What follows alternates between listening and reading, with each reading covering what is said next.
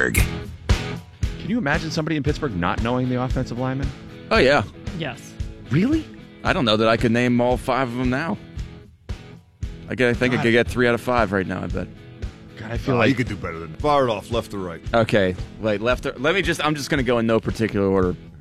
DeCastro, Pouncey, Villanueva, and then it starts to get a little shifty from there. A gray area. I know this is wrong, but Something I'm just with going to a go G. with Ramon Foster because I know. There you go. Yeah, There you go. He's still on there. Okay. Let's see. Marvell Smith. No.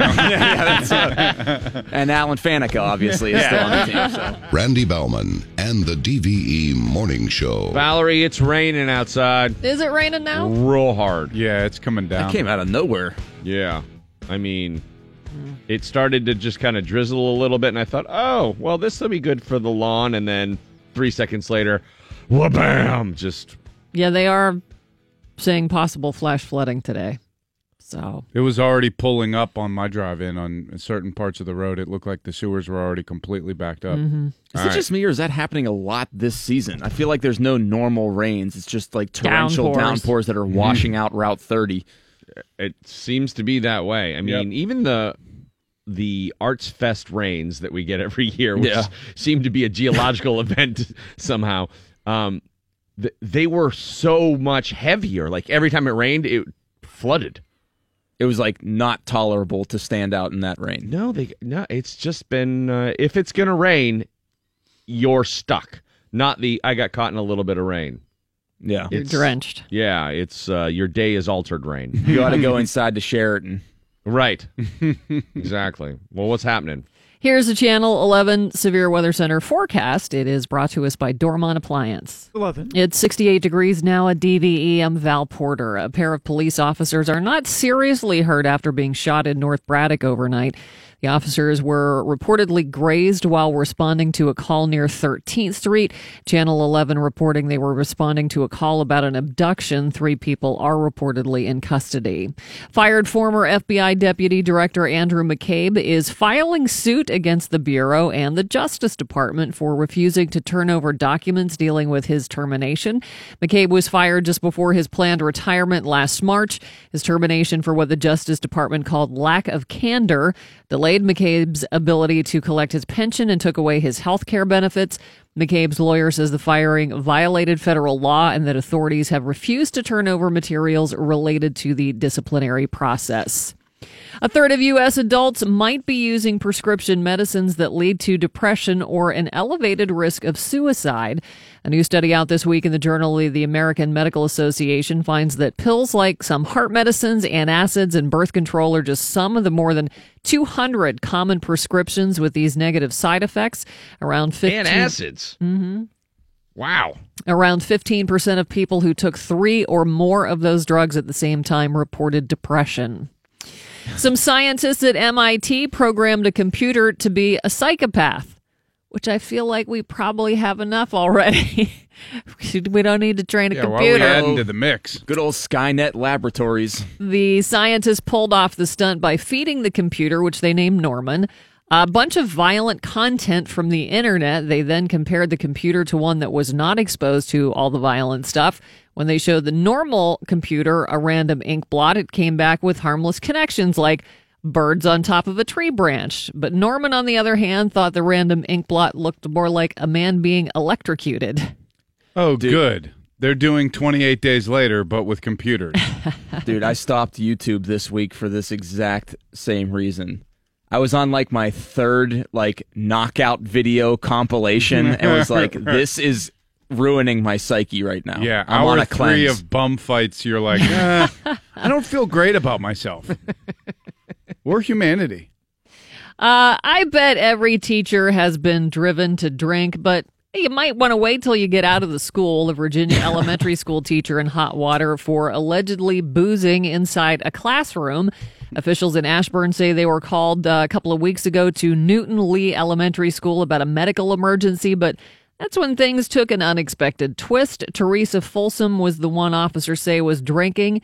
Alcohol was found in her classroom. She was arrested and placed on suspension. If you're so drunk that it gets deemed a medical emergency, then you are in bad shape. And you're in an elementary school, things have gone south.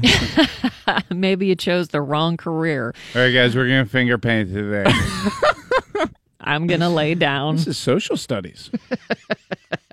Just paint Andrew Jackson. Shut up. And a Florida couple managed to turn happy hour into a rather unhappy evening after they both got tossed behind bars for fighting over booze in the parking lot of a Dollar General store. Oh, my In Florida. God. I mean, that's got to be on the white trash family feud as like a 99% of respondents. Several witnesses called 911 to report the tipsy tussle, which started in the couple's vehicle, then spilled out onto the pavement. When officers arrived, the pair had calmed down a bit, but both showed evidence of the brawl, including bruises and a ripped shirt. They both admitted a fight had taken place, but each insisted the other had started it in a squabble over what kind of booze they should buy. Doesn't that sound like a squabble that you would see if they had a Just Ducky tour, but for white trash in Florida? And here, you'll see I feel like a native Florida couple. There should be a hotline for Dollar General store managers that's just like, if you have a woman giving birth in your parking lot, press 1. If you have a drunk couple fighting over Boone's Farm, press 2. Both those people booked on charges of battery. Dukes of Hazzard star John Schneider is already out of jail after less than a day because of overcrowding. That Mormon guy? Is he Mormon? Yeah. I didn't know that. You're right. He and Marie Osmond start the Children's Miracle Network? Yeah, I saw him at the award ceremony when DVE got the award a couple of years ago. He was sentenced for not paying alimony.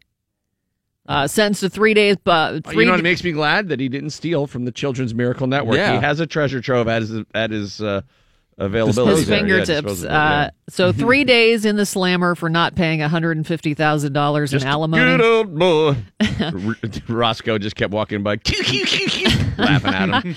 TMZ says Schneider checked into the LA County Jail yesterday morning and was released in the afternoon. He still, though, has to complete over 200 hours of community service. The way he got out is he took his belt and he threw it over onto the sheriff's desk and pulled the keys over. I think that big ring that sheriff was sleeping. I think he's on some nighttime soap opera, like on the Oprah Network or something. Oh yeah, that makes perfect sense. He's still like a good looking guy. Looks young. Yeah. Like the other guy's kind of more of a drug addict, pervy, yes. kind of in trouble a little bit with the law. Here I mean, is it even possible to not find work as an actor now? I feel like you could be washed up a million times over and someone's just like, hey, we have a web series that we're going to sell to Freeform. Right. You're just going to find yourself there. YouTube and Amazon and Netflix. Like I thought I rewatched Cheers again. Mm-hmm. Like, and it's the whole series. Yeah, it's taken me for over a year. Oh, okay. But like I've been like using it as I have 20 minutes to just do nothing. Yeah. I'm going to watch another. Cheered up. Yeah, Cheers is a good way. I like Cheers. And you like to go where everybody knows your name. That's right. Even the bad ones I think are good. But I always do this thing where when I see actors playing bit parts in the episodes, I always wonder, like, what are they doing now? Like, what is that? Did that guy ever do anything Like else? I don't. Robin Colcord. Well, not even him so much, because I know had a little bit of a career because he was in the Mel Brooks movie, at least, the Robin Hood. Men in Tights. Yeah. So that guy had a little bit of a career, but I'm talking about the people who like played Cliff's landlord. What about or the bar, fire chief? What about the other bar owner that they always used to play in softball and Gary's Old Time Tavern? Yeah. Yeah, that guy.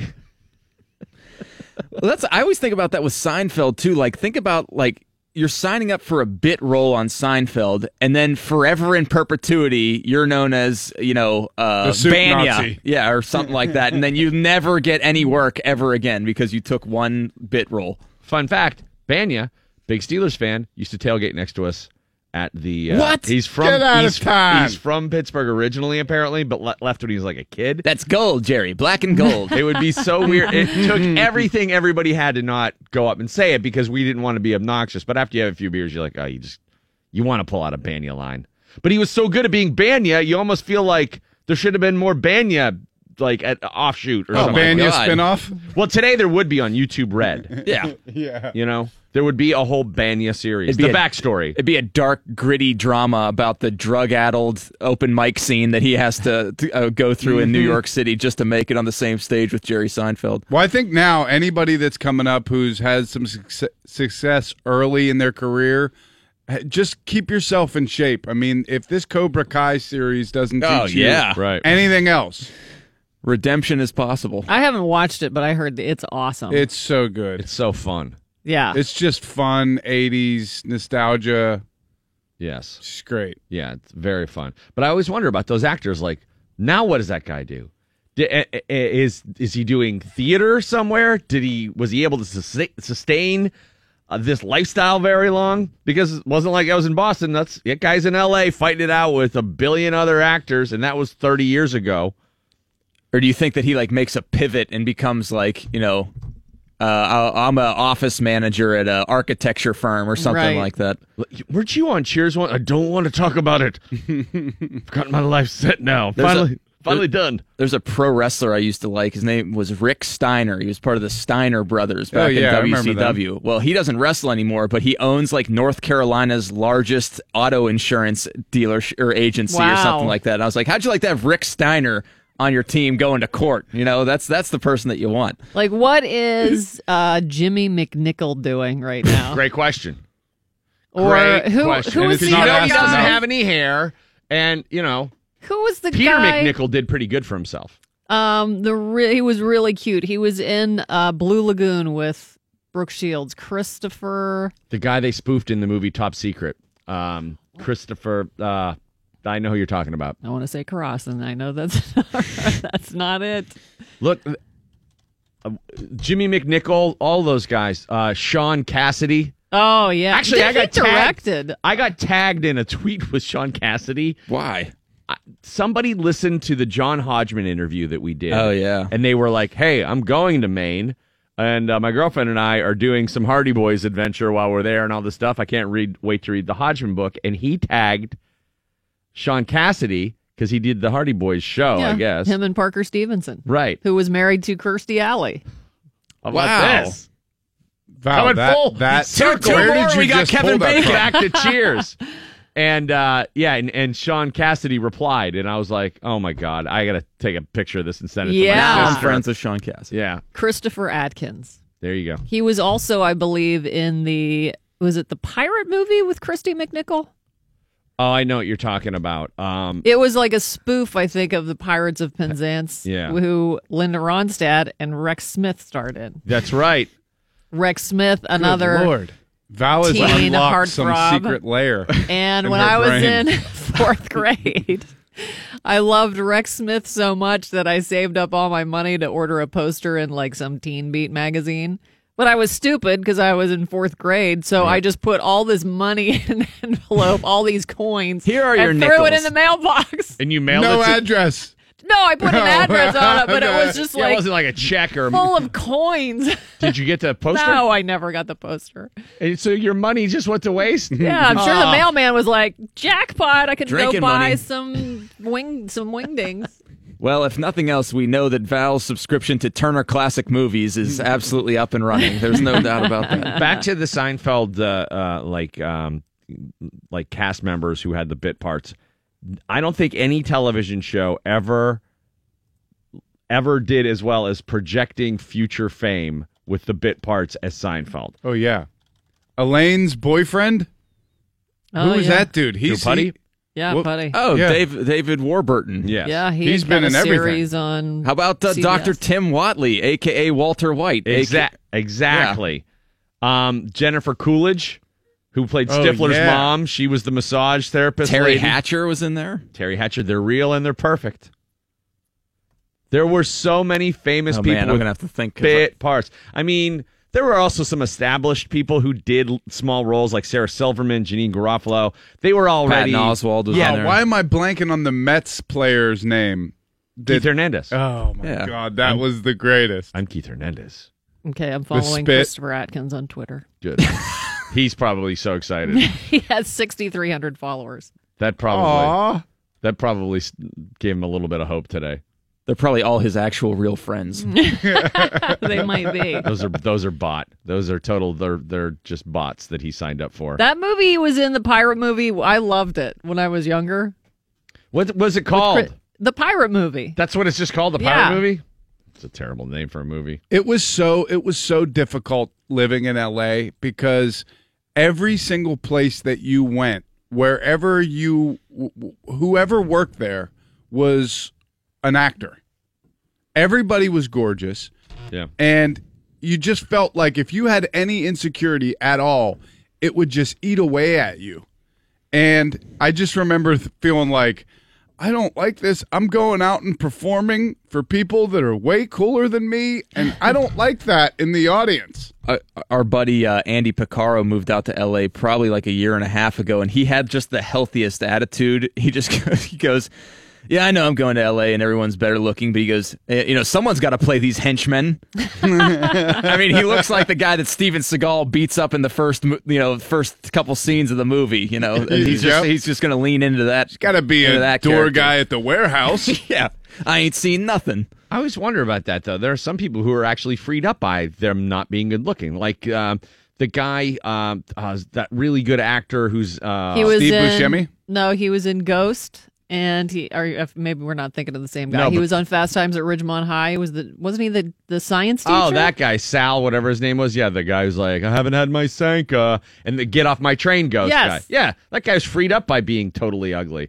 But then there are other guys who are like Richard Jenkins. You know the actor Richard Jenkins? Yeah. Right? He's not tremendous actor. Tremendous actor. Never had to worry about being like a super good-looking guy. Got some awesome roles because of it, probably. That was never an anxiety Is that the guy in the Fish had. movie? Yes, exactly. Yeah. I still say that's a bitter pill to swallow because, you want to be excited about the roles that you're playing. And if your agent calls you up, hey, I got this great gig for you. It's from Paramount Studios. It's a huge movie. You get to play the ugly teacher. Okay. Well, why can't I just be a teacher? No, you're the ugly teacher. We discussed this, Johnny. It just says teacher in the script. Who was the guy? He was only in like 3 films, but they were all huge movies. He was in Dog Day Afternoon. He was in The Godfather. John Cazale. Yeah. I mean, that guy. I didn't think he was terribly bad looking. He dated Meryl Streep when she was like, oh my God, he had a moon head. Is that Fredo? Yes. He was an odd-looking dude. Dude, Fredo was hot. Well, all right, if you want to take that stance. No, Christopher Walken's not a real looker. I disagree. Back in the day, he was a super good-looking guy. You think? Yeah, when he first started. I mean, Val, in Christopher Walken's don't defense, ever say that. he's been 70 for like 3 decades. Yeah. So he did The Deer Hunter, and then he was an octogenarian. It just went from it was just that. Don't forget, I danced in the Fatboy Slim video. He was also in what's the Woody Allen movie with Diane Keaton? Why is it escaping my Annie Hall? Yes, he was Annie Hall's brother, who is suicidal. Oh yeah, that's Remember, right. he's like suicidal, Yeah. and he talks about he's like, sometimes when I drive, I just want to yank the wheel, flying off the road, and Woody Allen's like, oh, and then he has to go to like pick somebody up at the airport with him, and he's driving through a rainstorm. He's all steely eyed. Forecast today, scattered showers and thunderstorms, 80 degrees for the high at 68 at DVE. Mr. Ron Wednesday. Howard's brother. Oh, dude. How sad was it when Ron Howard's brother got the ironic award on MTV and he treated it like the Lifetime Achievement Award and went up and gave a very authentic speech and cried? Do you guys remember this at all? No. Clint Howard, they used to have this like joke award for acting on the MTV Music Awards. Sort of or like the movie Razzies awards. or something. It was like a joke, but he took it serious, and everybody at MTV felt awful about it. And he went up there and he was crying, and he was like, nobody knew how to treat it because he really thought it was. he like, really did, or was he Yeah. just trolling back and just being like, I'm Definitely going to make not. them feel bad? because he talks. It's just him again. This is when cynical people. We were just talking about the Mr. Rogers documentary off the air. When cynical people, which is almost everybody, come across people who are just completely genuine and nice, they don't know what to make of No. it. And so he's up there going, "This just, the recognition. This means so much." And they interviewed him years later, and he's like, yeah, I mean, I thought it was great. That was like a cool thing for my career. And MTV is like, oh, we're such jerks. Well, how could you believe? Like, wasn't he only in The Waterboy? Like, how could you have possibly thought you were getting a Lifetime Achievement Award if you were just in The number Waterboy? 7 in The Waterboy. It was. He got. I got to see this now. Yeah, I have the clip. I'll play it for you when we'll have a chance. All right. Because it's they gave him like a Lifetime Achievement Award, and he went up and he was just so excited for it. And there was like, it's a joke, dude. You had like 7 roles, and they're always like 2 lines per Guy movie. that pops up in the supermarket. Guy that pops up in the stands. Guy that pops up somewhere else. Mike Pursuta has your sports when we come back. AB making waves. The Pirates continue to slide downward. What a crazy day at OTAs yesterday, Mike. AB making waves. Is that what I don't know what he was doing. Mike, stop putting pressure on him, man. I don't know what he was saying. You guys are creating pressure. I don't know what color the grass is on the planet that AB inhabits. Well, I just kind of, I put it this way yesterday that like getting mad at AB rather for this. OV. Freudian Well, I'm slip. looking at the OV clip in front of me here. We not effing suck this year. Getting mad at AB for not having perspective is like getting mad at a goat for not being able to ride a bike. He's just not made up to do it. Like, he can't really do it. You can try all day to teach him how to have that perspective, and he's just not going to have it. That's AB. He's in AB land. Yeah, I guess the cynic in me is wondering if he's not a little further outside orbit than normal. Just trying to be free, Mike. That was bizarre. DVE Sports. All right, Mike Pursuta with your sports here on the DVE Morning Show. What a weird day yesterday was. Sports is brought to you by Xfinity. From Comcast, say this about Antonio Brown. It may have just been day 1 of mandatory veteran minicamp yesterday, but AB was in midseason drama form. One of the more bizarre Antonio Brown locker room scrums that I have ever been a part of yesterday, and there have been a succession of bizarre Antonio Brown locker room scrums. This went well past Call Me Ronald. Antonio Brown, let's start with Antonio Brown's explanation for why he had uncharacteristically been missing time at OTAs. Antonio Brown said, hey, sometimes you just need to get away. Well, I need a little personal time, with myself to just get my mind right. The game requires a lot of mental happiness, and when the older you get, the more you start thinking about the things that are important. I got 5 kids, a lot of family. What left of me to do playing the game is to win the championship. So, I had to take a little time to spend time with my family and, see what's important for me.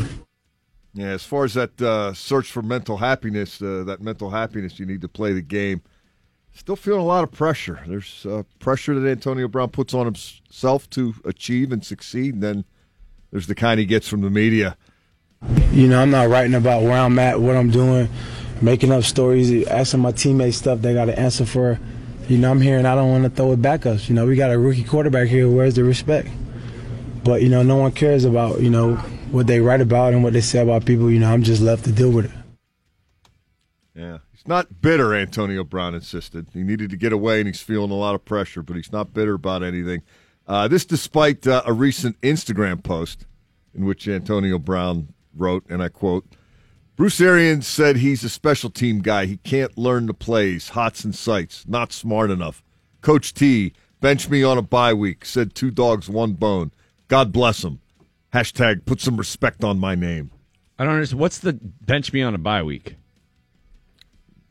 You got me. What's Hots and Hots are Hot he's reads. talking about Aaron, okay. seeing blitzes and reacting on the fly. And the Tomlin thing, he's referring to his rookie season, right? With the Mike Wallace, 2 dogs, 1 bone. I don't know what the bench me on a bye week thing was all about, but Maybe he was requesting, like, hey, don't bench me. If you're going to bench me on the bye week. I don't understand a lot of what Antonio Brown says.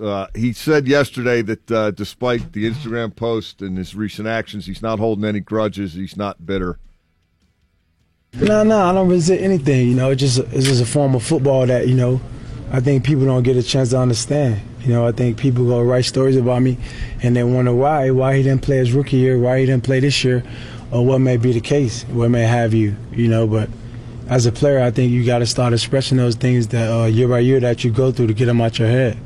You know, I think the more you bottle stuff up and you're not aware of expressing yourself, that's when these players have problems. You know, but we ain't talking about the players who don't play anymore, the guys who can't remember anything because, you know, their whole career they was taught, you know, to hold stuff in.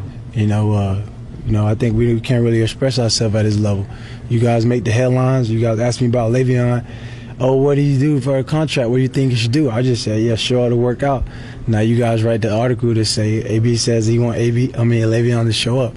So it's constantly pressure. You know, it's constantly under the scrutiny of pressure of you guys putting me under pressure. And it's like, you know, am I really free? You know, what am I playing this game for? To acquire records for who?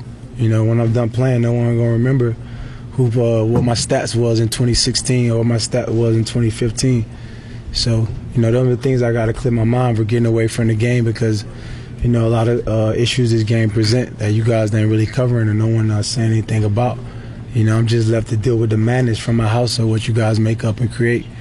And it's like no one even cares. See, it's not the CTE that's causing problems for NFL players down the road. It's keeping all that stuff inside. The guys who didn't post every thought that enters their head on Instagram, those are the guys that have problems. This to me feels like Antonio Brown just got done with his freshman philosophy class. He's like, nothing even matters anymore. It's all capitalist regime. Has he been hanging out with Kanye or something? Yeah. He's been around. Are we free? You get on his social media, and he was down at the Marlins throwing out the first pitch.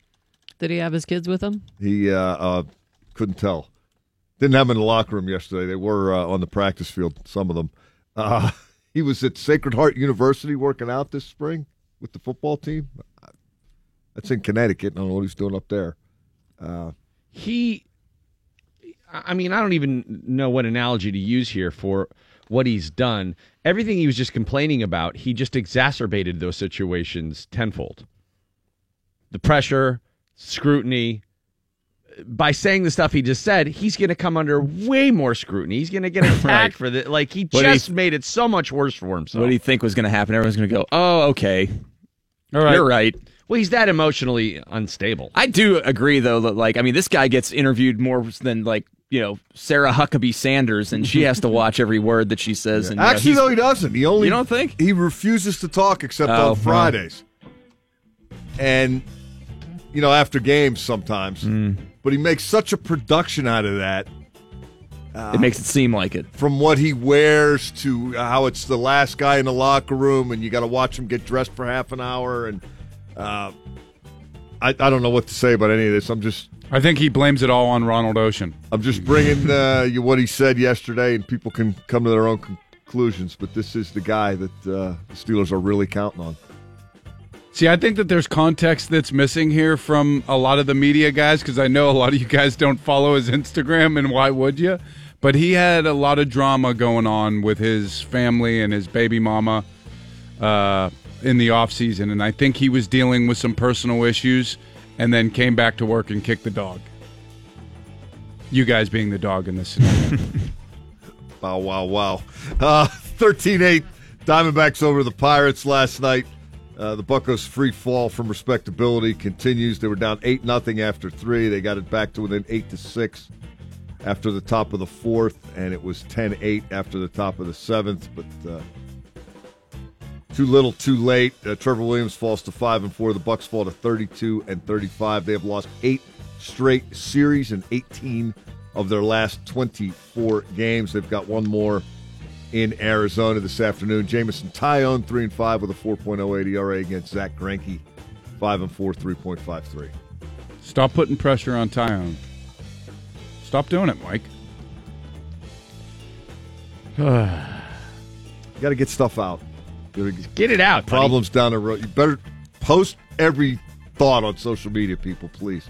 If only those players would go, guys, I just got to say this. My brain hurts. Just want to put that out there.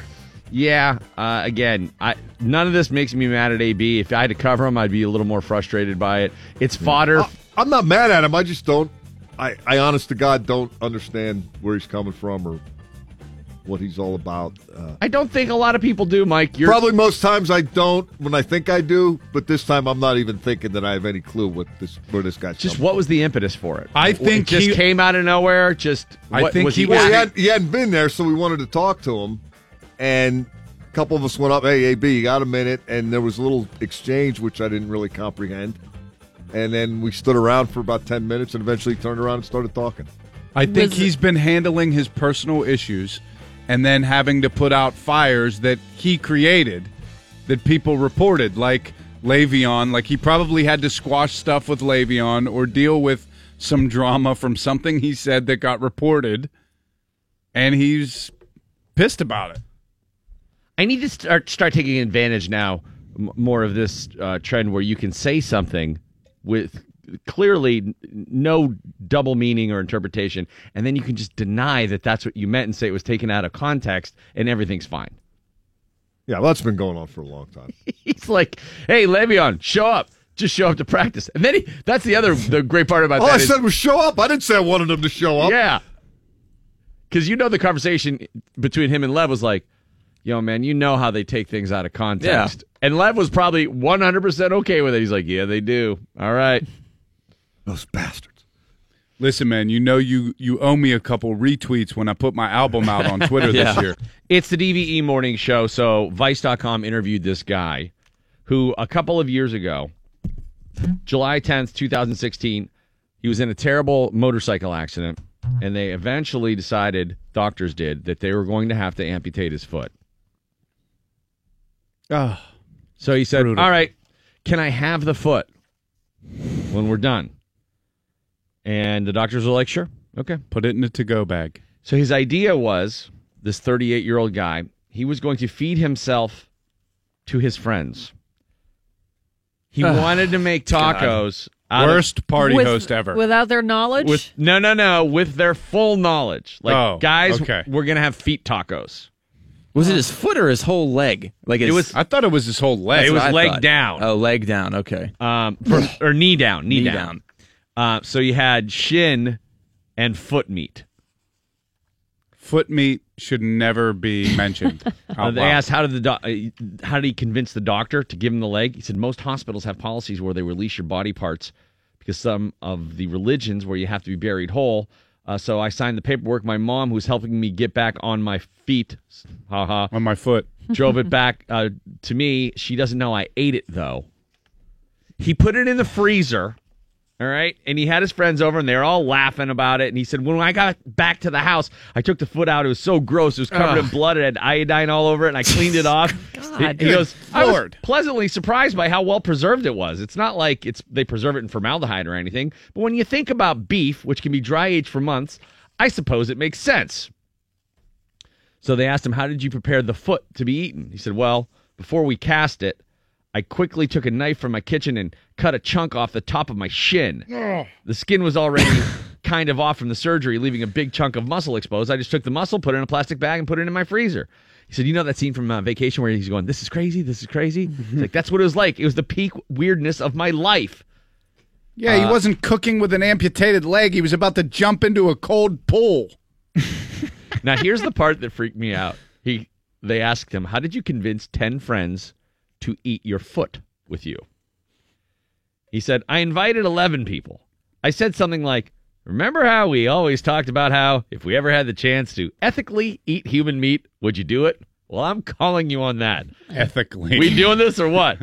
10 said yes. I guess we're a weird group. Have you ever had that conversation with Never. people? I'm still convinced this was a bait and switch. Like all his friends were like, I thought we were having veal and you're serving us calf. I told you I was making tacos with a kick. I'm never coming to that dude's house for finger foods. He had a buddy that was a chef that said, okay, let's do this. I'm going to prepare it. You guys come over. He marinated it overnight, sauteed it with onions, peppers, salt and pepper, and lime juice. Then he served it on corn tortillas with a tomatillo sauce. Tomatillo. I don't know. They put the recipe online. The obvious question this is irresponsible. How did it taste? They said people think it tastes like pork because in movies we hear it called long pig, but that term originated in places Never like heard Papua that. New Guinea where they eat wild boar. They're not eating our big, fat, domesticated pigs that have white meat. Boars don't have white meat. They just don't. I remember eating a heritage pig, and it was some of the reddest, most flavorful meat I ever had. It was almost like venison, and I think more akin to that. This particular cut was super beefy. It had a pronounced beefy flavor.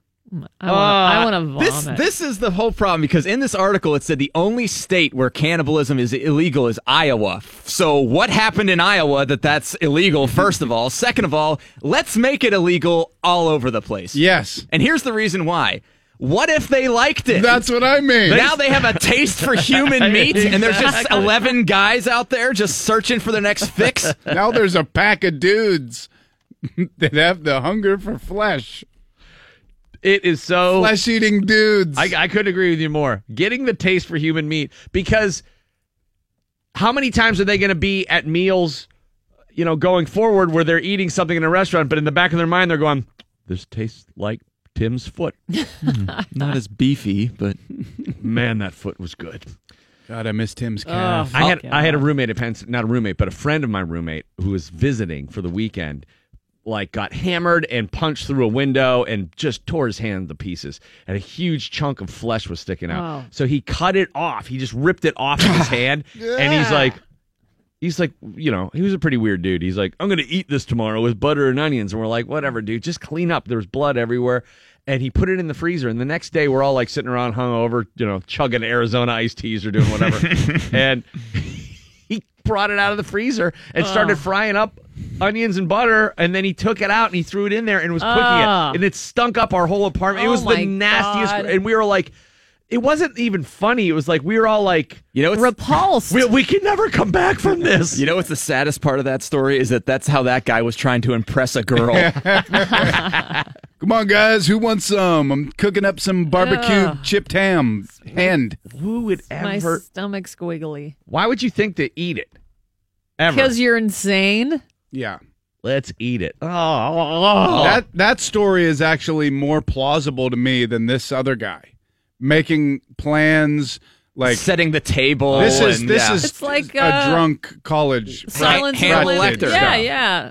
The scene where he cuts Ray Liotta's brain out. Straight up.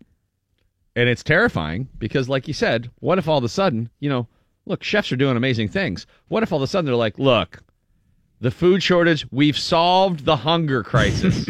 We're going to eat dead people." Well, didn't you do a story like a couple of years ago where there was somebody who was castrated and served it in like sushi or something? Might have. Don't remember it as surely as possible. An egg roll and an egg roll. I mean, This is like Inception. I'd definitely rather have a leg if those are my two options.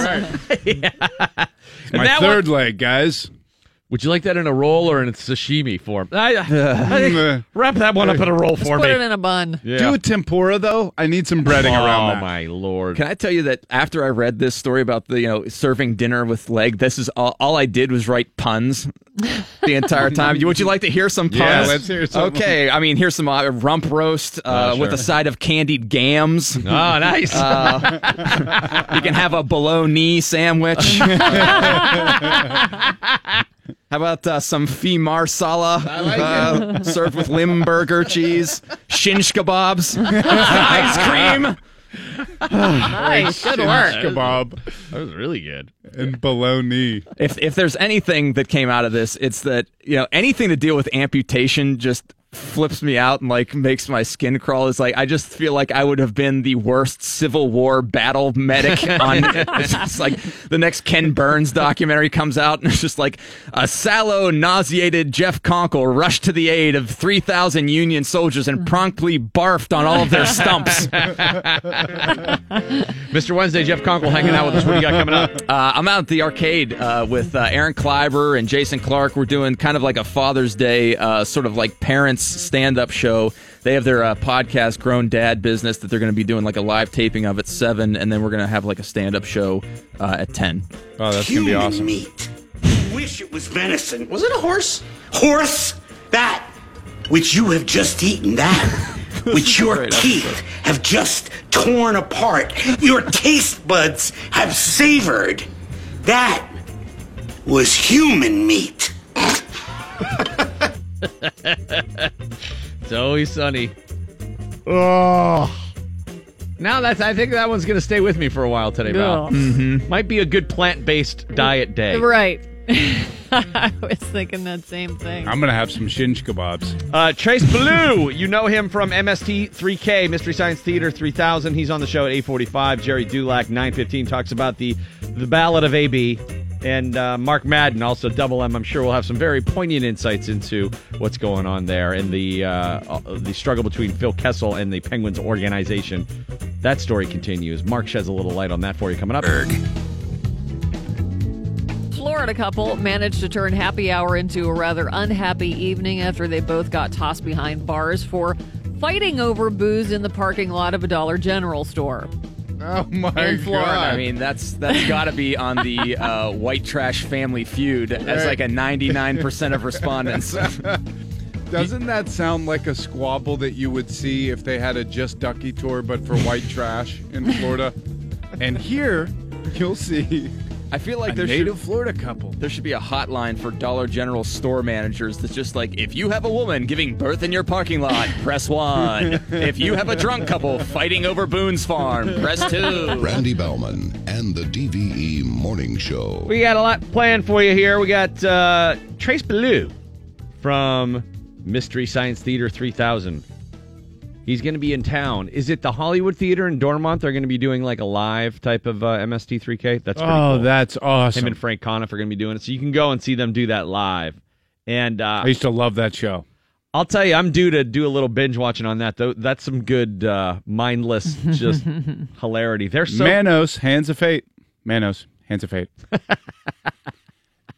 I just love the idea of watching horrible movies and shredding them, or just watching other people make fun of them. Some of the one-off jokes they had during that were so fun. Just real quick, one-liners, zinging. Yep. Just apropos of nothing.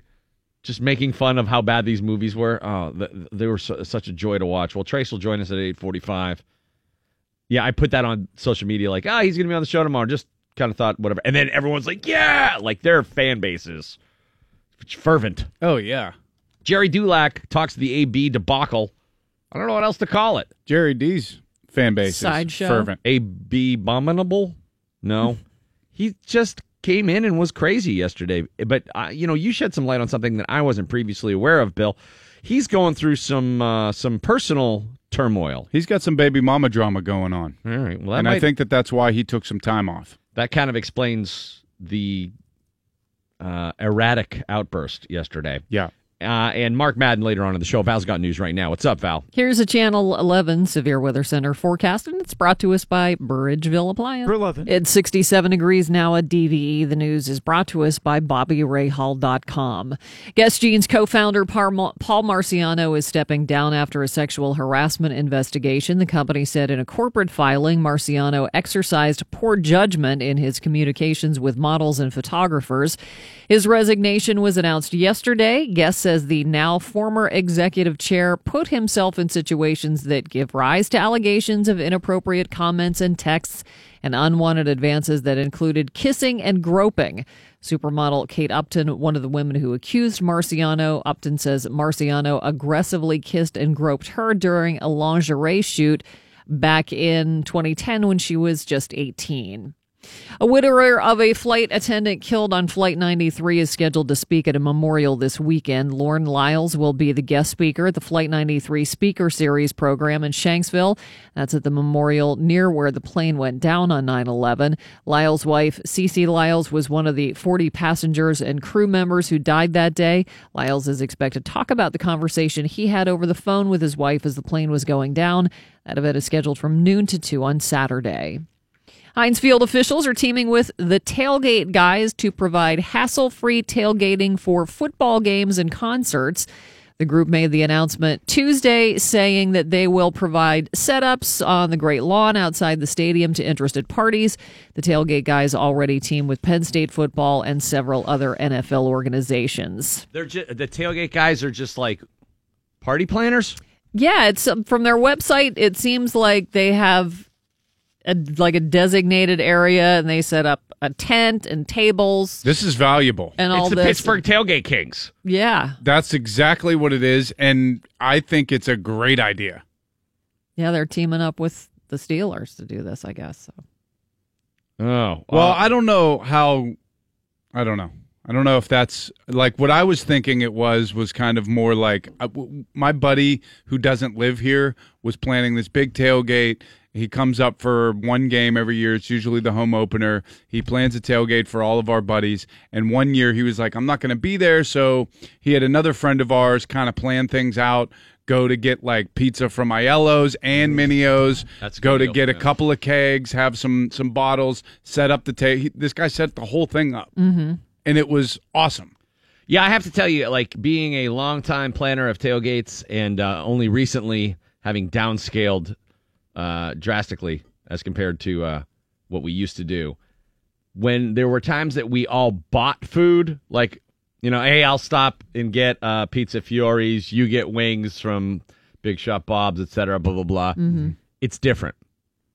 It just feels different. Than if you make it. But when we all made food and we would bring stuff, and you like come equipped, and you have like the cleanup and the tables, and when you do it all yourself, it feels different. It feels like you're cheating when you go and buy stuff. If you have one or two things like, oh yeah, by the way, we got a Prannell's almond tort over there. If anybody wants to crush one of those, you know that guys, we're cheating. We got to bake these ourselves.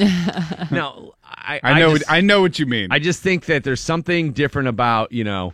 You're more invested in it. Mike's wife made, jalapeno dip. Check that out. It's unbelievable. Oh, you try that 7-layer dip that so-and-so made. You know, it's all about that. Like, dude, great job on this. This is awesome.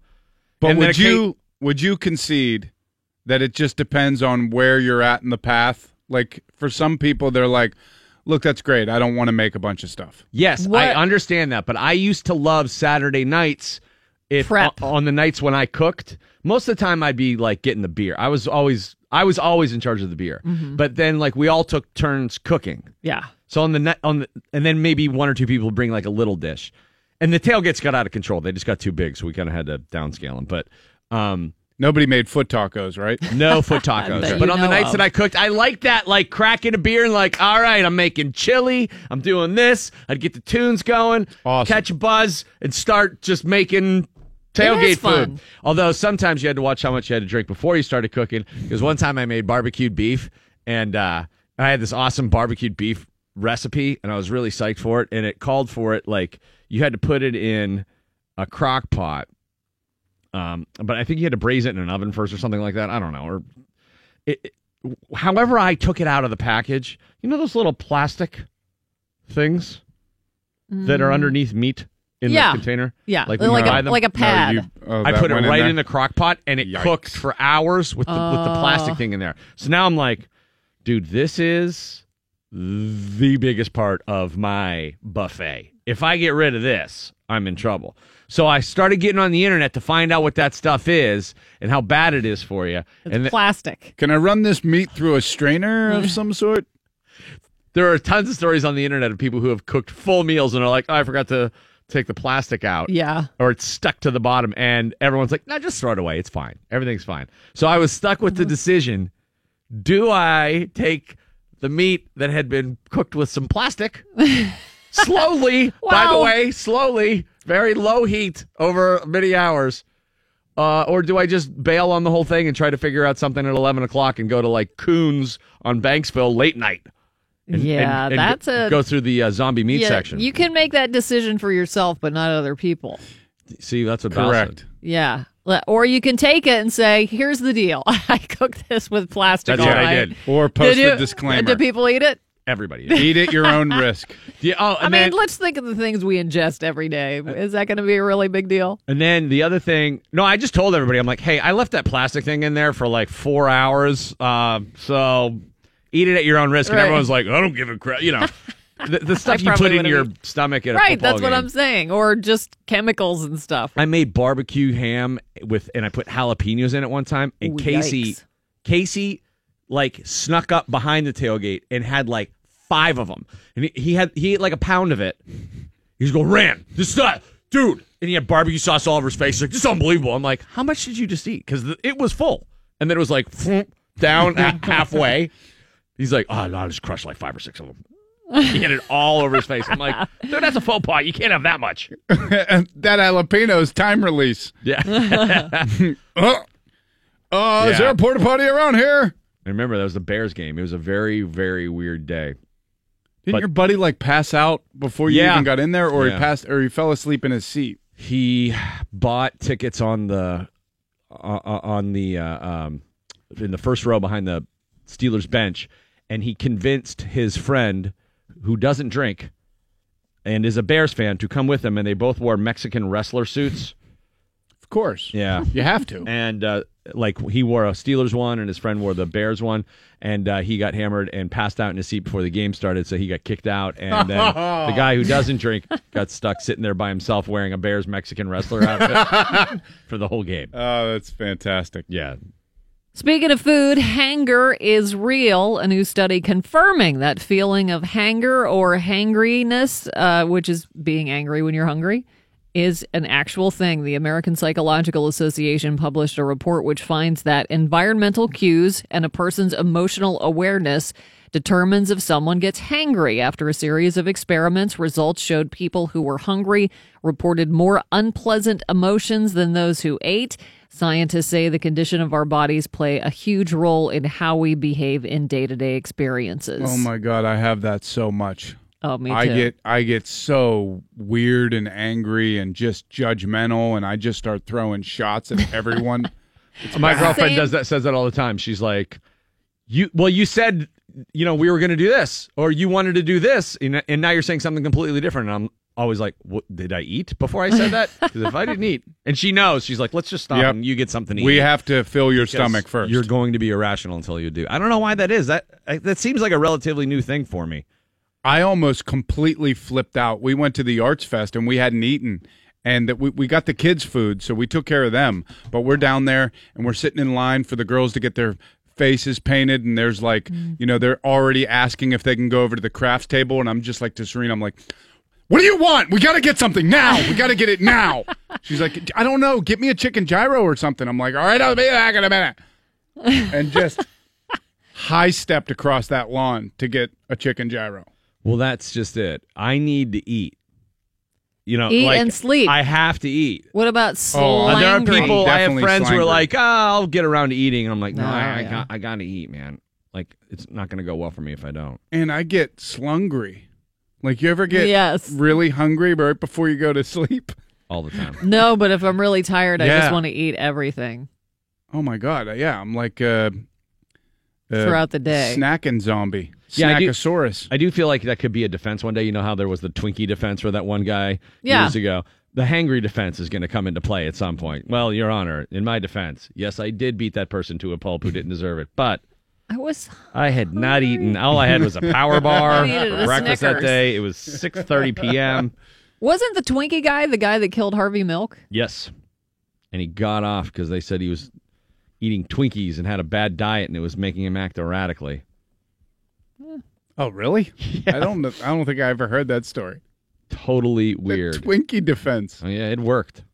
According to a new survey, a majority of Americans would rather drink at home than go out. And surprisingly, a lot of millennials would rather do drinks under their own roof. 28% of young adults 24 to 31 said they would rather drink at home because it's too hard to go out. It takes too much effort. Totally agree. When you're that young, though, it takes too much effort. Yeah, I mean, at that age, I was like, yeah, let's go. The difference between then and now for me is then I used to be like, what's everyone in a hurry for? It's only 9 o'clock. I mean, I don't know. I'll see you down there 10:30, 11. And now I'm like, it's 5:30. Why aren't we having beers? I know. 74% of respondents said a girls' or guys' night in was way more relaxing. No waiting for a table or in line or trying to get a bartender's attention. 35% said having drinks at home with friends was a better way to catch up than yelling across a table at a bar.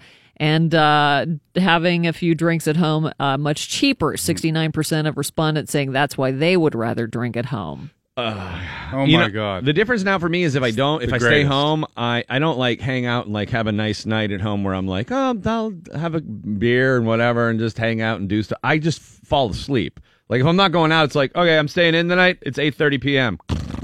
Well, that's okay. Zonk. Your body's telling you something. Yeah. See, well, I start drinking. I'm dadding so hard right now that I've been drinking in the garage. oh, that's awesome. And it's amazing. Yeah. Do you have a cooler out there? Or a No, but I mini have fridge? the fridge is in the basement, so I can sneak in, get a beer. I have my my opener out in the garage, and then the recycling trash can is Right right there. there, so nobody knows what Dad's doing. Right. I'm doing some work. On Leave the me alone. sly. And it is. I'll drink about 4 or 5 beers, just doing yard work, taking breaks in between, coming back, swigging a little brewski, That's the way little to ice do it. cold cruiser. Does it make you feel pretty manly when It you're does. It does. It's very. But my belly is almost unacceptable at this point. I got to stop. doing it? Are you doing like the craft beers? Or are you going back to No.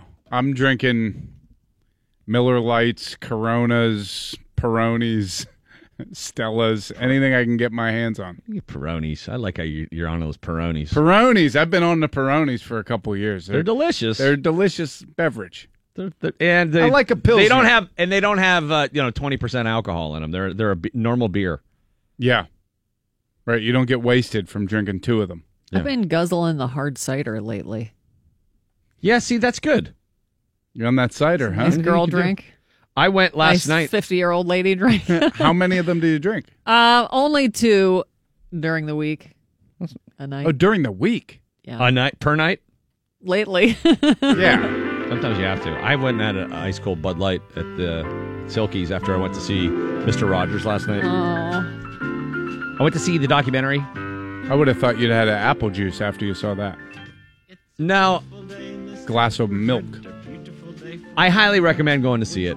It is great. He is, as advertised, he was a one of a kind, once in a lifetime kind of guy. I really like the fact that it's surrounded by people who worked with him on the set who are still just in awe of him because they never saw him slip once. You know, the cynic in me would be like, well, there had to be these, like, he had to have flipped out one time, right? Like, just had, Mr. Rogers Everybody had loses to be their temper. hangry at some point. But that was never the case. He really was as advertised. The scene where he convinces Congress to keep funding PBS and he gets the $20 million right as it was about to be taken away. He was literally the Hail Mary to keep that, and he just went off script and made it happen. It's remarkable. His 2 sons are pretty cool, too, because his one son looks like very professional and buttoned down and wearing a suit, and his other son's like a bearded dude wearing a grubby pirate hat. You know? I love it. Does his whole family still live here?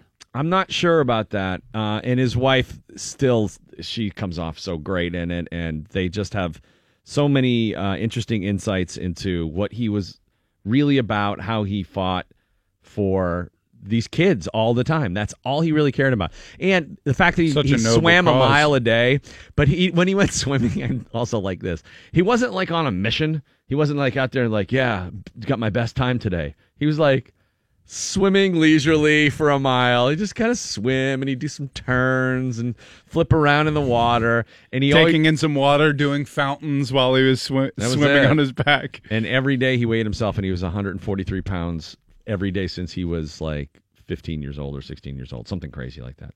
He stayed 143 pounds, and then 143 became very significant for him. I don't know, if you remember that thing like when you're in grade school and like, I love you, 143. I don't. The code, I is 1 letter, and love is 4, and you is 3. Oh. So that was a very special thing to him. He was that like centered, genuine, peaceful. Like he was just built different than anybody else. I'm afraid I'm going to have to wait till that comes out on home viewing the platforms. No, go watch it. No, at the because Manor. I'm afraid that I'll just weep. Oh, there's people crying all over the theater. Yeah, you can hear people sniffling and stuff. It got me a little bit. Yeah.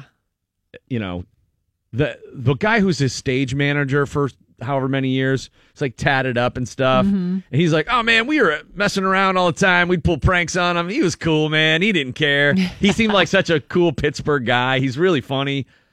So it's not just all a bunch of people like, all these like angelic figures like he touched my life. And, there are people joking around about him. And Yo-Yo Ma is great in it. And also, like many people who came across Mr. Rogers, he's in disbelief that the guy existed. He's like, he just seemed so weird. He talked about the first time he met him, he got really close to his face. And he's like, it's really nice to meet you. He's like, I was totally freaked out by that. He's like, but then I realized that's how kids like interact, and he's trying to interact the same way as kids when broadcasting to them. Mm-hmm. And then the Coco the Gorilla scene is just, I mean, come on. It breaks my heart. Coco the Gorilla liked two people, Robin Williams and Mr. Rogers. And he's didn't want to let them go. A little terrified? Mr. Rogers? Yeah. Coco? Yeah, a little bit. Yeah. It looked Who like wouldn't it. be? Looked like he wasn't totally sure because Coco had him. Yeah. And was not letting him go, but he kept making the sign for "I love you." And he the first thing he wanted to do was take off Mr. Rogers' shoes because he'd been watching the show. Wow. Coco was a fan. I want a documentary on Coco. Val, let's not go to see this in Yeah, public. I don't think I can. Just make sure you definitely don't have any hard cider before you go in. You will be a blubbering mess. The last 5 or 6 minutes is the part that's tough. So they talk about like how would Mr. Rogers handle today, these times, and everybody is sure that he would keep at it and he would try to do his best. There's one person who's like, I don't know, man. He might just pack it up and say, well, this ain't working. If there was ever someone they should make a hologram of, it should be Mr. Rogers. Yeah, maybe. I'm surprised he didn't provide for that. I think he would just continue his message that he always had. Look for the helpers. They're everywhere. I hope. You should go see that movie. It's uplifting, and it's a great piece of Pittsburgh history. Manor Theater has it in the waterfront as well. All right, Mike's coming in next. Antonio Brown goes nuts yesterday. Very erratic. Hard to pin down what he was trying to accomplish with statements saying that he wondered whether or not he was free. Also, the Pittsburgh Jitney Kings coming up for you. And we'll talk with Phil the Thrill Kessel, the DVE Phil, coming up. And we'll get to the bottom of everything that's going on. I don't know how cool it was, but I liked it. Well, you just liked everything firing? I'm a happy guy today. Why? Because AB gave you something to talk about? Yes. Here's the thing, AB. Mike Pursuta with your sports, everybody. AB is making the situation worse for himself. Everything he complained about, he just exacerbated tenfold. But he's making it better for morning radio, Rand. Well, I don't know if that's necessarily the Go case. AB. Go AB. I said it earlier. Talk some more. Talk some more. It's pointless to get upset at AB for having a lack of perspective or appreciation. He just is incapable of it. What was your analogy? It's like getting mad at a goat for not being able to ride a bike. Like, it'll kind of almost do it. It's not built for it. The hooves, they keep slipping off the pedals. He does not have the wherewithal mentally. Doesn't have a lot of wherewithal. Doesn't have a lot of perspective, but he's got opinions. He's got theories, and he expressed some of those yesterday in a ramble that approached rant status but didn't quite get there. And he got a little emotional at times. I think Bill's theory, Bill being our resident Instagram expert here on the TV morning show, because if you're going to ask me to follow a couple hundred athletes' Instagrams and Twitters and all that crap, that ain't happening. Right. But Bill, thanks for the assist. You say he's got some stuff going on. I don't know. I was just trying to provide a little bit of context because it probably came out of left field for all of you guys. And I'm not saying that it's 100% why. I don't know, but it looked like he had some drama going on in his family in the offseason, which is why he wasn't at I was aware OTAs. of some drama without detail. Mm-hmm. So not quite left field, but it wasn't center cut down the middle. Right. One of the things he also addressed yesterday was his displeasure with the media for, among other things, questioning why Brown uncharacteristically hadn't been at all of the OTAs. I don't know. I just think, players like myself is under scrutiny and the pressure all the time of you guys making up stories, of you guys creating pressure regarding the whole cause of me being here to play football. I took a moment to get my mind right from organized team activities. It wasn't even serious. It's not even mandatory. It's volunteer. And you guys going ahead creating a story about I don't want to throw a rookie quarterback. I say this about Le'Veon. It's all about just you guys putting pressure and making people be a marked man when it's it's not even like that. Thought he was going to give us we're talking about practice there, but he didn't quite get there. He says he wasn't critical of Le'Veon Bell. Now, this is what Antonio Brown had to say about Le'Veon Bell after OTA number 2. The question was, do you have any advice? Words to this effect. I'm not quoting verbatim, but the question was wondering, do you have any advice for Le'Veon Bell given his contract situation with the Steelers? Well, the first rule of getting better is showing up. You can't make anything better without showing up. So, I think if you show up, make everyone understand where you want to be. You want to be here for not this year, for years to come. Come out here and show up. Show up and get better and show guys you're serious. Come out here and get better and show guys you're serious. Now, there's no misinterpreting that. The media isn't infallible, and I'm not here to tell you the media doesn't sometimes have an agenda. It does, Fox News. But you can't blame the media on this one. I agree. That was honestly reported, and here's the thing, Mike. You don't need to defend it because nobody agrees with him. Okay, well, I just felt like I had to get that out once. Everybody today. Understands that this is an emotionally stunted individual. Yeah. I think it's important to go back to that audio because honestly, Mike, I started to hear his answer and his excuse on what he said, and I misremembered how that interview went, what that clip was, because I thought he might have just said, like, given a non-answer, well, you just always got to show up, and not said anything specifically to Le'Veon Bell. Yeah, well, that's why I saved the tapes, Bill. Yep. You never know. Here's what AB had to say about Le'Veon yesterday. You guys paint me a picture to talk about Le'Veon. I'm not involved with Le'Veon business or his contract. You guys write about it and say, oh, AB says it show up. I just say the first rule of getting better is show up. I didn't say he got to show up. He got his own business. Yeah, he did. But that's why I go back to referring. You guys put the pressure on me all the time in regards of life, in regards of everything, and we just supposed to take it. That ain't freedom. That ain't freedom. I like how he said you guys paint him a picture to talk about Le'Veon. I just imagined Ed Bouchette quickly drawing a caricature of AB like with a tennis racket and then like a little sign that says "Talk about Le'Veon." One of those caricature things you can get at the beach. Yeah, I did a quick landscape. It was a nice barn with a silo and a lake. Exactly. Very, very calming. You guys paint me a picture. Hey, look, if I paint you this picture, will you talk trash on Lev? Come on. It's got to be good. He's having a rough time at home. He's having a bad day, bad week, bad month. He's going to forget this happened. He already did. Like, honestly, to get, and I know the whole town is going to spin like a top over this on Sports Talk for the next couple of days. It's pointless. There's no... Not pointless. Well, no, exonerating yourself, from baseless allegations is always a good thing. It's not necessarily foreshadowing or impactful, but it ain't pointless, brother. He's still going to have a great season. This is going to pass. He's, as Bill said, you got a little baby mama drama. And look, I mean, some of what he's saying, that the essence of what he's saying could be, there's some truth in it. Like the media blows things up because sometimes we don't have anything to talk about. And if you give us something to talk about, maybe we talk about it more than we should have. My advice to him would be then make it less of a production, be a whole lot less cryptic, and maybe try to talk to us like an adult, and some of these perceived inconsistencies or inaccuracies may well clear themselves up. Well, when he says, like, am I even free? Am I free? Yeah, you are. Yeah, he's totally free, and I know he's frustrated because people are showing up at his workouts, but he puts all his workouts on Instagram. Yeah, stop giving us your life frame by frame on social media. Yeah. Or Facebook. Example, in the locker room after a playoff win. Yeah. I think that's the feeling that some of these athletes get now is sort of the residuals of life on social media. They just get those moments of like, all right, it's too much. I don't want anybody to look at me. And it's like the rest of the time you've been saying, hey, look at me. This may be totally unfair, but you and I talked about this earlier, Bill. I still have much more, I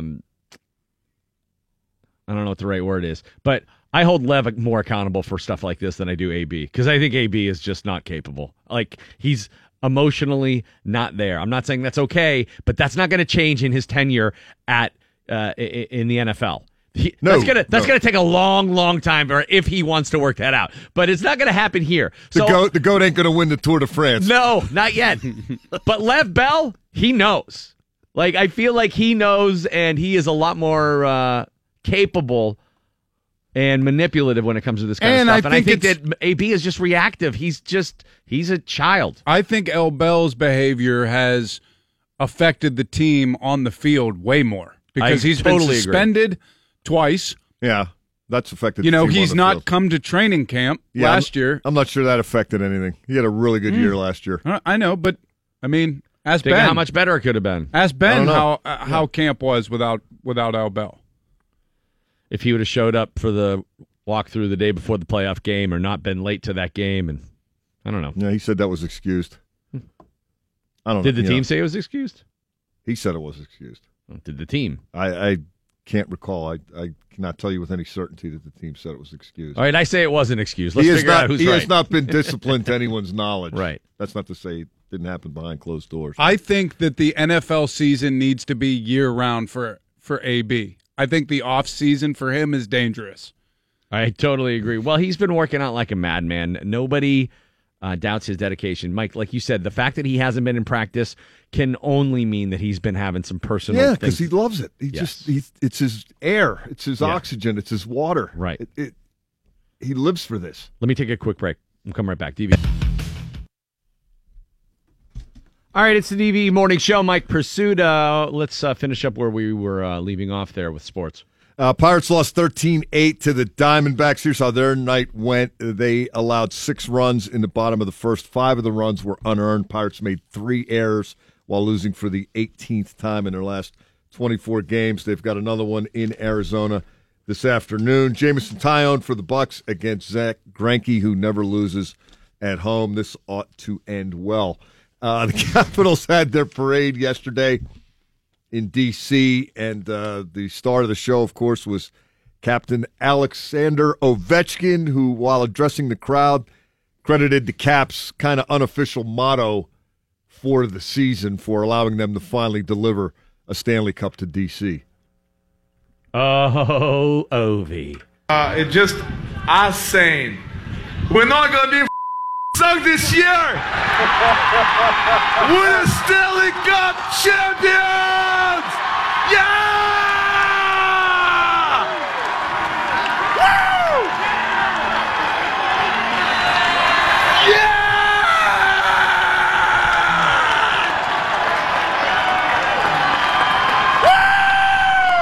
Woo!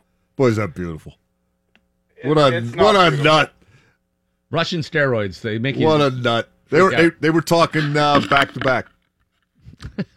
It could happen, man. It could be straight up Pens, Caps, Pens and Caps again. Like you pointed out, last 4 years in a row, they've dominated the regular season. Yes, they're finally over the hump now. So they're going to go one of two ways. Now they got some contract stuff to work out and things with the coach and whatnot, but they're either going to be just fueled by this and the pressure's finally off and they're going to get even better, or they're not going to stop drinking. Right. One of the two. Well, you know, it'll be interesting to see how this goes. This could be a dynasty in the making, or it could be a battle royale between these two teams. It's setting up great. Yeah, the Pens and Caps are both probably at the top of the list for contenders for next year. And the last 3 years they've met in the postseason, and they've shared the last 3 Stanley Cups. Now it's a rivalry, man. This is phenomenal stuff. Well, speaking of the Penguins, word continuing to swirl about forward Phil Kessel. News about a rift between him and head coach Mike Sullivan hasn't stopped since the end of the season, and we wanted to talk directly to the source. So we got Phil the Thrill on the line right now. Phil, are you there? Oh, yeah. I'm here. What? But I got to tell you, I've never felt this bad. I might not make it through the call. Well, gee, I knew there's probably some truth to the rumors, but it sounds pretty serious. Are you in pain? Yeah. Look, I tried to stick it out, but I think I got to quit. What do you mean quit? You're still under contract for 4 years. Wait, what are you talking about? I'm talking about the rumors that you were frustrated with Coach Sully for not playing you with Gino this season, and they're looking to trade you. What? Wait, what are you talking about? Dude, I've been playing an eating game since the Capitals beat the Knights. An eating game? Wait, what kind of eating game? Every time someone posts a pic of Ovi drinking with the cup, I have to eat a donut. That sounds really dumb, Phil. Yeah, it was. I think I can hear you getting diabetes. If I eat one more munchkin, I think I'm automatically in the Lollipop Guild. Well, I think you'd be a welcome addition, rather. Well, Freudian slip there. That was a Kinda makes Freudian sense. slip, kind of. I think I got a problem. Maybe, yeah. While we have you on the line, I got to ask you about your relationship with Sully. It's not good, Randy. It's not good. So then there is truth to the speculation that you two didn't see eye to eye. Totally true. Totally true, did you say? Totally true. Totally true. He's a cheesecake factory guy, and I'm definitely an Applebee's all-day kind of guy, because there's no place like the neighborhood, you know what I'm saying? I do know what you're saying. Is that a metaphor, though, or? No. When we're on the road, he's always trying to get people to go to the Cheesecake Factory, and without my wingman talking around, I got no one to get wings with. Eating riblets alone is a dark place. I can only imagine. I'm sorry to hear that. Well, what about on the ice? I had 92 points. I literally have never tried this hard. Well, what about the playoffs? Were you hurt? No. Trying in January made me tired. It's just way too much cardio. All right, that makes more sense. That and eating freaking glam burgers and avocado toast. Well, that could have an impact. All right, I hope that the OB eating challenge is over. You might want to pull back on that one. So it is. I'm done eating donuts this afternoon. All right, good. That's glad to hear. I'm glad to hear that, rather, and appreciate you calling in, Phil. We're glad to talk to you. I'm going to switch it up to burgers. No. I'm going to IHOB today. International Boner Town, right, Val? That's right. No, her joke was International House of Boners. Hey, do you think I really have diabetes? All right, we'll see you later there, Phil. I bet every teacher has been driven to drink, but you might want to wait till you get out of the school. The Virginia elementary school teacher in hot water for allegedly boozing inside a classroom. Teresa Folsom was the one officers say was drinking. Alcohol was found in her classroom. She was arrested and placed on suspension. If you're so drunk that it gets deemed a medical emergency, then you are in bad shape. I know, and you're in man. an elementary school. Things have gone south. Maybe you chose the wrong career. All right, guys, we're going to finger paint today. I'm going to lay down. This is social studies. Just paint Andrew Jackson. Shut up. Randy Bauman and the DVE Morning Show. Mr. Wednesday, Jeff Conkle on the show there earlier this morning. Val's got your news right now on the DVE Morning Show. We got Trace Blue coming up from Mystery Science Theater 3000 at 8:45. Jerry Dulac 9:15, and Mark Madden closes out today's show. What's up, Val? Here's the Channel 11 Severe Weather Center forecast, and it is brought to us by Bridgeville Appliance. For 11. It's 68 degrees now at DVE. I'm Val Porter. Federal officials are taking no chances with wildfires burning in the Southwest. They have closed national forests in Colorado, New Mexico, and Arizona. Among the blazes is the 416 fire in Colorado, which has scorched 23,000 acres, and the Buzzard fire in New Mexico, which has burned 41,000 acres. A dry winter coupled with an unusually hot spring has made conditions ripe for fires there. There seem to be... I'm flying right there. Yeah. Durango in 2 weeks. Like the day I went to buy my plane ticket, the news story broke like wildfires breaking out in Colorado. I'm like, oh, that's okay. Can you take our weather with you? Yeah, that would be helpful. Yeah. That would be helpful. They could use it. Do you see it burned out like size of land the size of Manhattan? That's a lot of acres. That's yeah. insane. Significant. There seem to be a lot of naked men in the area lately. Officials saying a woman had an encounter with a naked man while walking Fayette County's Sheepskin Trail. Investigators in Dunbar Township say they did find the man. He is facing charges. With only a condom on, right? The trail is being developed between Dunbar and Point Marion Borough to connect through Fayette County. Did they ever determine if the second naked guy downtown here was the same naked guy? Oh, yeah. They did say it was the same guy? Well, no, it looked like the same guy. I mean, I no, don't those know were the just guy. pictures from the day before. Oh, were they? I thought so. I don't even think the existence of the second naked guy was confirmed. On the south side. Was there confirmation of that? I know there was I don't know. reports. I don't know. Is this like the JFK conspiracy theories? It might be. There was a second naked guy on a grassy knoll, and he was butt naked. All sorts of unseemly news this morning. The New Jersey superintendent accused of defecating on an area high school's track wants to see all the surveillance video in the case. He wants the video. I want to make sure I get my best angle. Attorneys for 42-year-old Thomas Tramaglini say their client has only received small snippets of the video that authorities say shows him relieving himself on the Homedale High School track. A camera was set up after officials repeatedly found human waste at the site. Tramaglini was silent during his brief appearance before a judge yesterday. The New Jersey school official faces charges of lewdness and public defecation, but is not likely to serve any jail time for this. And a Pennsylvania prison inmate in trouble for allegedly sending an envelope full of poop to a prosecutor. Investigators say Dauphin County Prison inmate Rasheem Drummond handed a deputy DA the envelope that was said to be a letter about his robbery charge. However, officials say it was actually fecal matter, and additional charges have now been filed. The incident happened in April, and the 34-year-old this week waived his right to a preliminary hearing in the poop case. He was convicted of robbery as well. He hands it to the guard. Can you please mail this out for me? Poops all over his hand. No, Daryl, I can't. I know what's in there. Like if you get a letter and it, like an envelope and it's filled with poop, you know it's filled with poop. There's no way that's a surprise. Every person along the way until it gets to you knows it's filled with poop. Unless it's that like calcified dog poop that's white. Oh, yeah. Something like that. No, this was like it was fresh. No. It was done. Exciting. Do you and your partner eat the same way? If not, maybe you should start, because a new survey found that couples who eat healthy together are more likely to stay together than partners who have differing views on diet, which, well, I guess that's... I just eat a lot more than her. She's a little bit. The survey found 95% of respondents who make an effort to eat healthy are also in a relationship with someone who prioritizes healthy food. And 60% of those who are on a specific diet change their eating habits to match their partners. The survey also looked at relationship satisfaction based on the type of diet couples followed.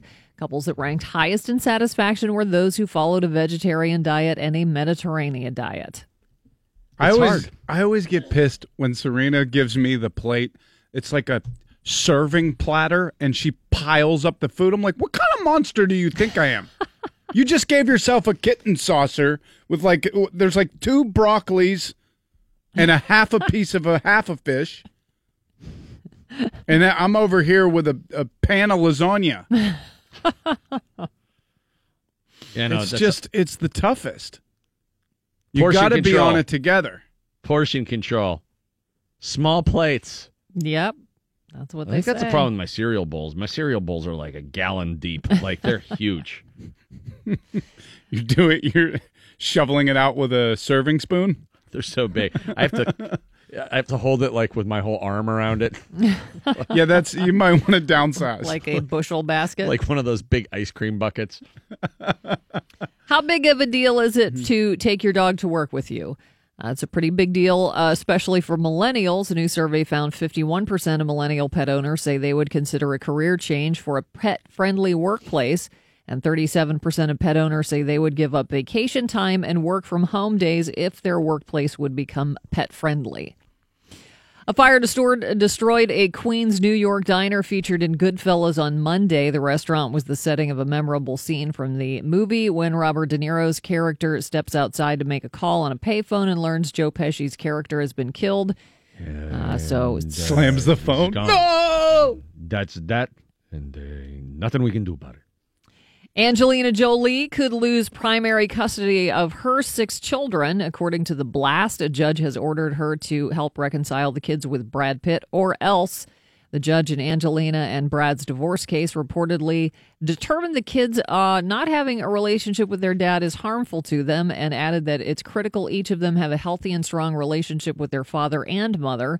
The judge ordered Angie to have the kids' doctors explain that the court has determined each of them are safe with their father. In 2016, Brad was accused of child abuse but was later cleared of any wrongdoing. Angie also must give Brad each kid's cell phone number and allow him to call whenever he wants. And let him know what country they're in. And she is not allowed to read their text messages or monitor the calls. Whoa. They have to have some privacy, too. You ever notice how some stars, and I put Brad Pitt in this category, have such a PR team that when something like this explodes onto the newspapers, and the rags all are carrying the story. Oh, Brad Pitt's an alcoholic and he slapped his kid around on a plane.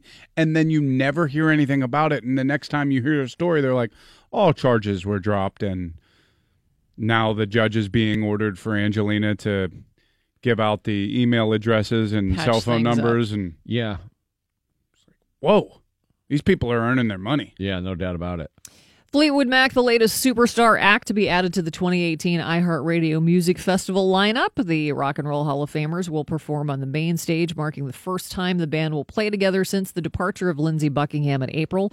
The two-day event, which also includes a performance by Skynyrd, will take place September 21st and 22nd in Las Vegas. And we're giving trips away, and the festival will also be broadcast live on iHeartMedia radio stations nationwide. The Simpsons, now the longest-running primetime entertainment series in TV history, has spawned plenty of books, but it's something special when the show's longtime head writer publishes one. Mike Reese shares his memories, wit, and insider's perspective in Springfield Confidential and gives the best reason for buying the book. I've been at The Simpsons longer than anybody. I've been there 30 years. I'm not the best writer, but I am the oldest writer, and I've seen it all. And I know things even the other writers and actors at the show don't know. The show definitely beat the odds. There hadn't been an animated primetime series since the Flintstones more than 20 years earlier, when Fox took a chance on The Simpsons. Here's Reese again on what you might learn from the book.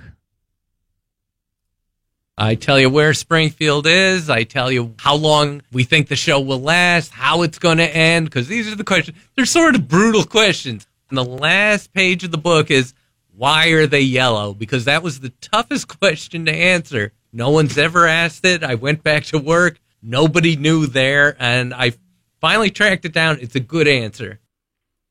I swear to God, this show has boggled my mind. It's been on the entire time I've been alive, almost. Like, I remember having a Bart Simpson shirt when I was in the 6th grade.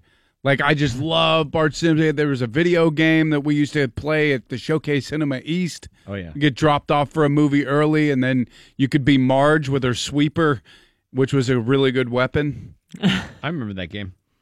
It was just like, they're still on.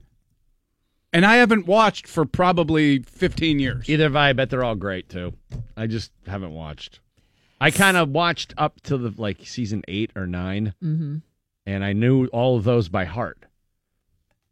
And now I don't know. I watched a little bit of one a couple weeks ago. It was very funny. Scattered showers and thunderstorms today, 80 for the high. It's 68 at DV. Hi, this is Antonio Brown of the Pittsburgh Steelers. And you're listening to Randy Bauman, the DVE Morning Show. Hey, fellas. He's tired of waiting around all day for a yellow cab. Or an Uber. Or that Lyft with a Y. We'll wait no longer. Hi, I'm Charles Kabaki. And I'm his brother, Tim. But you just might know us better as the Pittsburgh Jitney Kings. Download our app, and we'll tell you where our driver, Dennis, is currently located on the Pittsburgh Jitney Kings GPS coordinates in relation to you. Utilizing the same technology as Uber's non-copyrighted GPS program, but using language Pittsburghers have become accustomed to. We'll let yins know how far away Dennis is from picking yins up with Pittsburgh's reliability. Just click on Send Dennis. And if you receive the prompt that reads, hold your horses, he's about 15 minutes away. If the prompt reads, give me a minute, he's about 15 minutes away. And if the prompt reads, be right down, he's probably only 5 minutes away, but could be 15 if Dennis needs to stop and get a chew. And worst case scenario, if the prompt reads, start walking and I'll pick you up.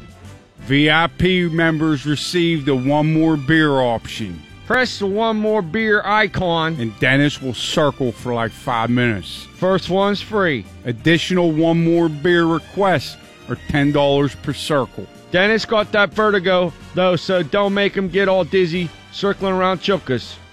But how will you know which vehicle is yours?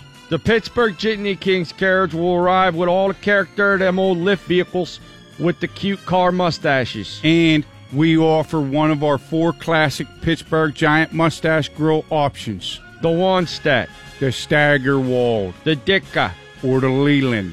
no smoking allowed in any of the Pittsburgh Jitney cabs, Except the Leland. where it's mandatory. So if you need a ride from The South Side, North Side, East End, West End, North Hills, South Hills. Hill District, No, we ain't going up there. download the Pittsburgh Jitney Kings app Order up a Didka. and hold your horses. Dennis will be right there. The Pittsburgh Jitney Kings. Yins guys will love us. DVE Sports. Mike Pursuta with your sports right now on the DVE Morning Show. And AB, well, he kind of went off a little bit yesterday, and I'm not sure if he ever got back on. Going off the rails on a crazy train. It was a little nutty. The classics never get old, do they, Randall? No. Sports this hour brought to you by Mattress Firm. It wasn't a matter of having to play with backup quarterbacks in Ben Roethlisberger's absence that kept Antonio Brown from OTAs. Brown wanted to make that perfectly clear yesterday. It was the pressure, much of which Brown believes is driven by the stinking media. I play with any quarterback, no matter who's here. I play with the Steelers. It's not one guy that it's not one guy. But again, you guys write the stories. I got to wake up to the Google alerts. You guys, I'm constantly under the pressure. I can't go nowhere and work out by myself. Fans come meet me at the field. I can't do nothing normal. You guys write about me every day. My mom, my kids see it. So we have to deal with these type of things, and I started to think to myself, am I really free? I can't really express myself in this game. I can't really tell you guys how I feel. You guys make the pressure to put pressure on me all the time. Am I really free? And I go to asking myself that, being in regards to taking away time from my kids and everything that's going on. So I had to get away to, free my mind. At this point, I'd like to announce I'm not going to be here for the 9:30 Sportscast because I have to go make some more pressure to put on Antonio Brown, and that takes a while. Can't just make that up. He talked for about 8 minutes, give or take, yesterday, and the only thing that I really thought came from the heart was when he said, I can't do nothing normal. That'll make a good T-shirt. Yep, I'm with you on that. 84. While he was going off the way he was, sneakers. Linebacker Vince Williams, whose locker is right near Brown's, was recording the festivities on his cell phone. The big media semicircle, everybody reaching in, trying to get the mics in. D'Antonio and Vince was in the back. I can't imagine what life is like inside the fishbowl, especially when the fish becomes momentarily self-aware. It's got to be weird, having all those people looking in on you. Momentarily self-aware, I like that. Very descriptive. Then tomorrow he's Ronald Ocean. And this whole thing is not recalled. I just, I feel for him. He's showed me a different perspective on what he's going through. Imagine the humanity of having to wake up every day to those Google alerts. Yeah, you can turn those off, AB. You don't have to actually keep that going. That's a willful decision on your part. As is posting everywhere that you're going and everywhere that you are so that maybe the fans know where you are and they can come. And which, again, is the foundation of my point, Mike. It's so ludicrous. His claims are so baseless, and obviously he's only making it worse for himself. He clearly has no wherewithal to be able to understand this is his own doing, so why even get mad at him? He's going to keep doing this stuff, and when he's done playing, he's really going to go crazy. This is just an extension of Manny being Manny, right? It's totally Manny being Manny. The goat's trying to ride the bike. If this is the bad that comes with the immeasurable, well, not immeasurable, but very measurable, unparalleled good that guy puts on the field, all right, that's not so bad. He's not getting arrested nonstop. He's not getting suspended. He's just a little bit of a pain in the ass. And so to make a big deal out of this other than go, well, look, it's absolutely ridiculous what he's saying. He said those things about Lev Bell, and then he claims you guys made him up. We know that's not true. He's making all of the pressure for himself. He's creating this scenario. It's ludicrous to even get angry about it. It's like, well, that poor guy's just spinning like a top. Interesting way to kick off mandatory veteran minicamp, though, wasn't it? We're not talking about the new kickoff rules today. No. Hey, man, come out guns blazing. You know, why not? It might be an ongoing saga because although he took some time away from OTAs, Antonio Brown's problems aren't all solved. Well, I'm still under pressure. You know, you guys in my face asking me about not showing up to volunteer practice. You know, that's the world we live in, though. I mean, that makes as much sense as him going, look, I'm under a lot of pressure. Every time I get in line at the cafeteria, they're like, what do you want to eat? I mean, I have to answer these questions. That's a lot of pressure. Cue the Billy Joel. I mean, I think one aspect that I can understand is a player sort of being overwhelmed from overexposure on social media, even if it's of their own doing. I still believe that to be a thing. That's why I think certain players should not have an account at all. I'm looking at you, Martavis, because they go on there after games, and maybe it's a game that they didn't. It's Martavis. Same with Vince Williams. You know, get off. I mean, concentrate on tackling. I don't know. I think he's kind of riding it a little bit better. Like he is actually he handles it, participating and not responding to the trolls in a way that I feel like is unstable, like Martavis did. Oh, I see what you're saying. Like screw you, I'm way better than Juju. He didn't get my, you know what I mean? Like that whole drama. I think there should be a threshold of success on the field versus how much social media access to. Yeah, like AB can do whatever he wants. You scored 2 touchdowns against Cleveland, so you get to tweet 12 times. Yeah, that would be a good way to seriously do it. Have it be earned. No, they create distractions for themselves. It's a free platform. It's clear. Yeah, no, they're free to do it, obviously, but like hopefully some are learning. You know, DeCastro is not creating problems for himself on Snapchat. No, he's not. Kind of feels like a continuation of last year, though, doesn't it? Already. Yeah, there's a lot Cam of drama. is probably like, oh God. Yeah, Cam uses social media responsibly. He's putting out stuff about his charity. Yeah. Big Ben has somebody else do it for him. You know, he won't even go on there. Probably why he has a lot less trouble with it. That's why he doesn't. Yeah, that's why you never hear him talking about it. I think it's easy to see that this is AB's. He's an emotionally stunted fella who has a hard time dealing with the self-created drama. And I didn't realize what Bill was filling us in on earlier, that he was having like family issues. That explains everything. Yeah, I mean, I don't claim to know anything about the guy. I just follow. You hang out with him. Tell us about what. I follow him on Instagram and Twitter, and I look at the stuff he posts, and sometimes he posts stuff that seemed to be like there was some drama, like unusual drama for him in the off season. He was talking about one of his baby mothers, and that one apparently has been deleted. That one has? Apparently. Yeah. Some of us were trying to research this baby mothers furiously over there yesterday. It was very politically correct. I liked how you said that. The one that he came up with child mothers regarding Bruce Arians and Mike Tomlin about a week ago. Yeah, what was that all about? This, and I quote, Bruce Arians said he's a special team guy. He can't learn the plays, hots, and sights. Not smart enough. Coach T, bench me on a bye week. Said 2 dogs, 1 bone. God bless him. Hashtag put some respect on my name. That was posted. That's a cultural reference. Under a collage of pictures, one of which was the body of a goat with Antonio Brown's head on it.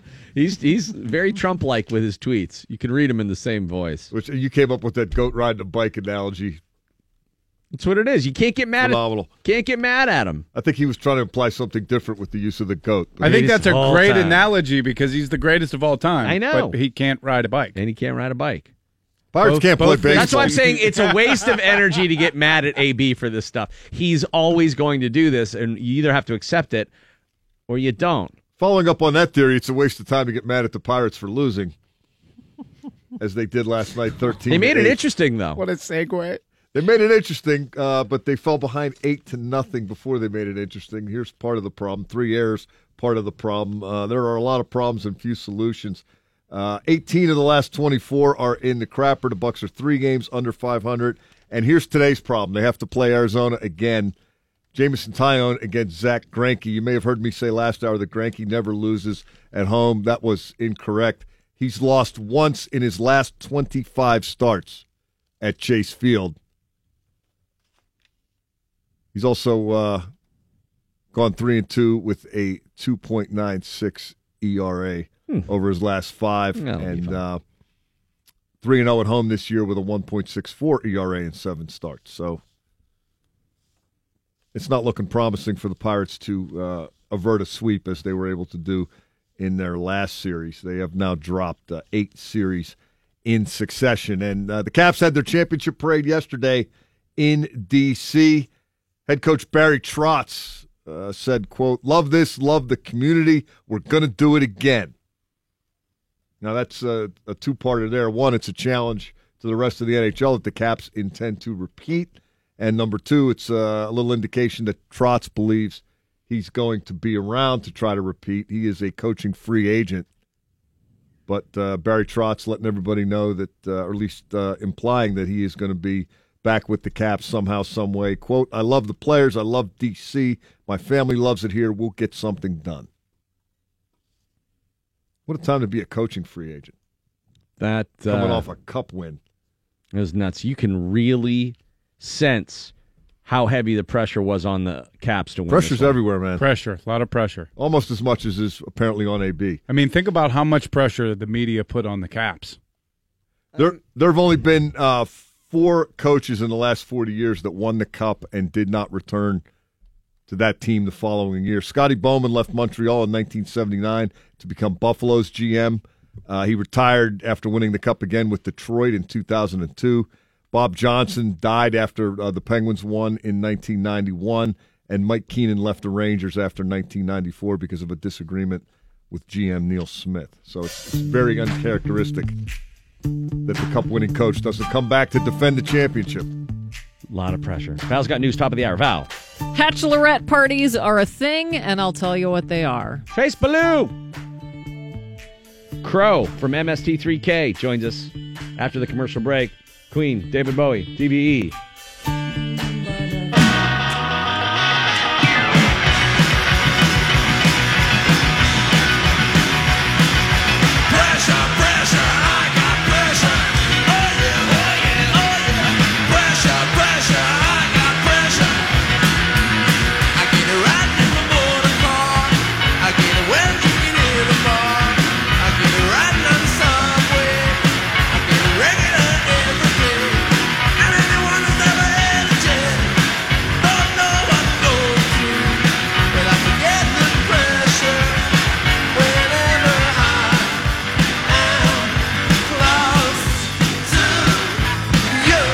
DVE morning show. Pressure. The Kinks got a lot of pressure. So much pressure. AB has so much pressure. Just so much. When we come back, Trace Ballou from Mystery Science Theater 3000. He and Frank Conniff, the Mads from MST3K, they're going to be at Regent Square Theater, and you can watch them do their version of MST3K live. So that's coming up when we return. DVE. See store for details. In the not too distant future, next Sunday AD, there was a guy named Joel, not too different from you or Yeah, in me. the DVE morning show, that, of course, the MST3K theme song from the first 5 seasons. And joining us right now, one of the guys who was a part of that iconic television show for, I think, was it 8 or 9 years, Trace? Oh, boy. I can't even do the math anymore. I think it was 7 or 8, something like that. Something like that. Trace, and am I saying your name right? I don't want to screw it up. Is it Ballou? That'll do. If we're in the Midwest, I pronounce it Beaulieu. Beaulieu. Okay. That's the Ponzi French version of it. Beaulieu. Okay. Yeah. Well, my apologies. I'm a big fan, an MST3K geek from way back, and I watch this religiously. You're going to be coming into town. I want to let people know this weekend you'll be at the Regent Square Theater along with Frank Conniff and the Mads. You guys were the Mads, and you're going to be doing the MST3K live at the Regent Square Theater.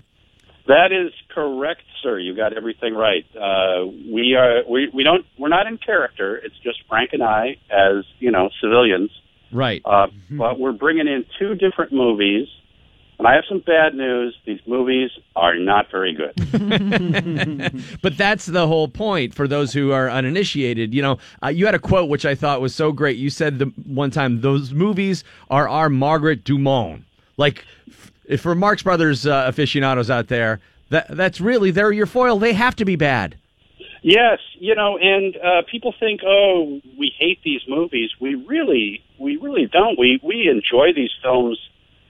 We travel with them so much. We're introducing a new film in Pittsburgh this weekend, but we normally travel with these things all over the country, so they become a third comedy partner. So we have to choose wisely. We don't hate. We don't hate on anything. So what is the writing process, and what has it always been for this? Because I imagine you guys watch it and riff and say, oh, that's good, write that down. Okay, that's good. How long does it take for you guys to figure out the order, and when you actually committed it to the television show back then, it wouldn't have been real time, I wouldn't imagine. How did you guys go about arranging and producing all of these? Well, the evolution of the writing process is kind of interesting. Originally, we started out at KTMA, which is a crummy little television station in Minneapolis, and we had not seen the films before, and they were spewed out in front of us for the first time, and we did all of that improv. And as the show got picked up by the channel, we were able to hire more writers and have more time to do the show. So we started really crafting it a little bit better. And we would write the film. We'd all sit in a writing room, anywhere from 4 or 5 or 10 of us writers, and watch the film, starting and stopping every couple of seconds to add a comment. And all of those comments went into a computer. And then after that day of writing was done, people like Frank Conniff and Mary Jo Pehl and Paul Chaplin would take those comments and then assign them to the characters and weed out a lot of duplicate jokes, and they'd weed out the bad stuff and assign jokes to the characters. That process took several days. We would watch the films 3 or 4 times. And now, when Frank and I do a script for these films, he's in Manhattan and I'm in Minnesota. We write a full pass on the films individually, which takes a couple of days. And then when we come together, we pull the jokes again like we did in the old days. And we don't trade off jokes as much now. We really play to our own personalities and pretty much stick to our own jokes. That's so cool. But the most important component in all of this is the audience. We love doing these shows live, and if we don't have an audience, it's very lonely. Well, I would imagine that there's also the danger with your audience because you have this cult following who couldn't love you more, and part of it is you have their dream job. This is exactly what they would want to do, and they feel like, I could do that. I'm imagining occasionally when you guys have done these live shows around the country, you've had a few people who wanted to be part of the gang. Occasionally, people will attempt that, but we have microphones, and we're much louder. I wanted to ask you what the age group is you think that is ripe for this, because I discovered Mystery Science Theater 3000 in college, and I have a daughter now that's 10, and I really think she would love this, but I can't remember like what age that would be appropriate for. Well, now we're live, and Frank and I are very, very old, so sometimes we'll cross into the blue territory. We're about a PG-13, I think. Okay. But we have had every age group come to our show. Little kids bringing their parents, or parents bringing their little kids. And we have never had anyone go, hey, that's out of line. My kid's too young. There's always something silly for every age group, and but there will be maybe a a presidential word now and again. Well done. I wonder when you guys are coming up with this stuff, was there a point early on when you figured out the parameters of what your referential comedy points could be based on like discovering what your audience was like? Oh, we can get it. They totally will get that. We've always written for ourselves. We thought, hey, we're entertaining this room. There's got to be a few other people out there in the world that like what we like. So we were always aware that, kids might be watching, so we'd try to aim the jokes over their heads. Yeah. But it's, we reference stuff that we don't even know about. I like when you guys do sound effects. Just the dumb sound effects in between too are the stuff that always breaks me up. Because a lot of times you'll seem to be like on a run, and there'll be the recurring themes that are popping up when you guys are doing stuff, and then just apropos of nothing, a dumb sound effect will come in there. Oh, we are not opposed to dumb sound effects, dumb puns, references to television shows that no one's probably seen except Frank. So we like it all. We like the silly. We like the more sophisticated, which there's not a lot of. The more sophisticated flatulent jokes. Right. Yes. Right. The highbrow fart jokes. Yes. Oh, you can say that on the radio? Sure. Highbrow. There, take that. Intellectual. Trace and Frank are going to be at the Regent Square Theater this weekend, and though they won't be in character, really those characters were just an extension of your own comedic personalities anyway, so I'm imagining it's not a whole lot different. It's pretty similar. Our acting range was pretty, A to B, and not much in between. So you're going to see the silly relationship that Frank and I have, and that people enjoy that. We've been doing shows all over the country, and we haven't turned away a guest yet. Oh, man. I'm really looking forward to that this weekend. Regent Square Theater. You can get tickets to see Trace and Frank at jumpcuttheater.org. And again, the movies you're doing this weekend? The one that we're premiering is I was going to use the word classic, but that would be wrong.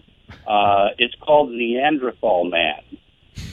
It's an MGM film, and this is one of the first times that we're actually paying for the rights to one of these terrible movies. Oh, really? MGM still owns this epic motion picture, and so I can announce it. I can tell you what we're doing because we're paying for it, and soon you will too. Yes, and help them pay for it by getting tickets now at jumpcuttheater.org. Trace, thanks so much for your time this morning. Greatly appreciate it, man. Looking forward to seeing you guys. Thank you, guys. Can't wait to come back to Pittsburgh. It's an awesome city. We agree. Thanks, man. We'll talk to you soon. Okay. All right, we'll see you. So MST3K fans, get out there, and if you never watched it, I guarantee you'll go and have a blast. They're so funny. That's a great little theater in my old neighborhood, Yeah. Regent Square Theater, and they're just funky enough to do something like this. And thank you to them for doing that. That's so cool. JumpCutTheater.org. We tried to go to the opera last night, and it poured right when it was starting. I mean, just the skies went black, and it was those huge raindrops, and they postponed it till 8. And at that point, we were stuck in the rain and kind of felt like, all right, well, we tried. Yeah. Because you know how when you push through and you're like, no, we're here and we're going to do it. Rain be damned. And you go and you eat a soggy elephant ear and you're standing on the cement with 400 other people. If soggy elephant ear is a euphemism that fits somewhere in your sexual lexicon. I think that's what you get after you've been at the beach too long. Soggy elephant ear. In the water. Yeah. I don't know whether to be pruning. Whether to feel bad for you or be impressed. Randy Baumann and the DVE Morning Show. Jerry Dulac will talk with us here in about 10 minutes. The AB saga continues. Double M Mark Madden finishing out things at 9:45. Val has your news right now on DVE. What's up there? Here's the Channel 11 Severe Weather Center forecast brought to us by Dormont Appliance. 11. It's 70 now at DVE. The news is brought to us by the new PPG Science Pavilion at Carnegie Science Center, built to inspire. Humane officials are searching for whoever threw a dog out of a car over the weekend in Springdale. Investigators say a woman driving a newer model 4-door gold car tossed the dog from an open door Sunday afternoon near Orchard Street. The dog named Murphy is doing okay. How do they know its name? I don't know if it must have had a name tag on. Well, what kind of an idiot would leave the name tag? Well, what kind of idiot Just go to would the throw a address dog out a underneath his door? name. Yeah. Anybody with information is asked to call the Allegheny County Humane Officer. What kind of dog is it? From the story I saw online, it was like it looked like almost West Highland White Terrier, maybe. It was a small terrier mix, maybe. Okay. Oh, did somebody adopt Murphy already? I don't believe so. Well, that won't take long, right? No. Not at all. The TSA is preparing for another record-breaking travel season this summer, with 243 million people expected to pass through airport security checkpoints through Labor Day. That is a 4% increase from last year. So TSA officials are offering travelers some tips on how to get through checkpoints without hassle. Of course, they tell you this stuff for 15 or 20 minutes while you're standing in line. Yeah. Take all your electronic devices out of your carry-on bags, Separate your toiletries. Right. Make sure you use 3 ounces? It always drives me nuts Take when I your see belt somebody off. and they got a watch on and earrings, and they're always like, "Huh? What?" Not paying Like, attention dude, the take your entire shoes time. off. Yeah. I'm so worried about being the person that holds up the line. I'm like taking everything off 5 back. Oh, yeah. It's like a double dare challenge or something. I'm down to my socks. I'm going to start doing the opt-out. I think it might be quicker. What's that? That's when they pat you down and put you through the metal detector instead of through the radar. Oh. I don't know if it's quicker. I don't think know. it's definitely more invasive. It's, I haven't flown in a couple of depends years. on- It's less X-ray-ish. Yeah, Burr does that. for sure. He My said wife he doesn't. does. Do you Yeah. sign up ahead of time, or you just volunteer No, you there? just say opt out. Oh. It's great when you travel with kids because they don't make the kids go through that thing. So you just get to go through the metal detector, Yeah. which is fantastic. Walt Disney World is holding a contest with a grand prize it calls a once-in-a-lifetime adventure. The resort announced a winner and a guest will spend a night camping out underneath the floating mountains of Pandora, the world of Avatar at Disney's Animal Kingdom. To enter, submit a video explaining why you want to win the prize, which also includes a 4-day, 3-night stay at Disney World, park tickets, VIP tours, round-trip air, and more. You can find out more online at disney.com/decamp. Taco Bell inviting customers to steal a taco as part of their Steal a Game, Steal a Taco promotion. Taco Bell offering one free Doritos Locos taco from 2 p.m. to 6 p.m. today with no purchase necessary. Golden State Warriors nabbed Game 3 of the NBA championship at Cleveland to trigger that promotion. The Warriors swept the Cavs in 4 games to win the championship. And I checked the website, and it appears that it's at every Taco Bell, because I was wondering if it was just Cleveland. in select cities or whatever, but Right. it appears that it's everywhere. Right. So They're trying to trick people into eating those Dorito tortillas. well, and the other thing is you get one free, you're probably going to buy something else like a drink or Right.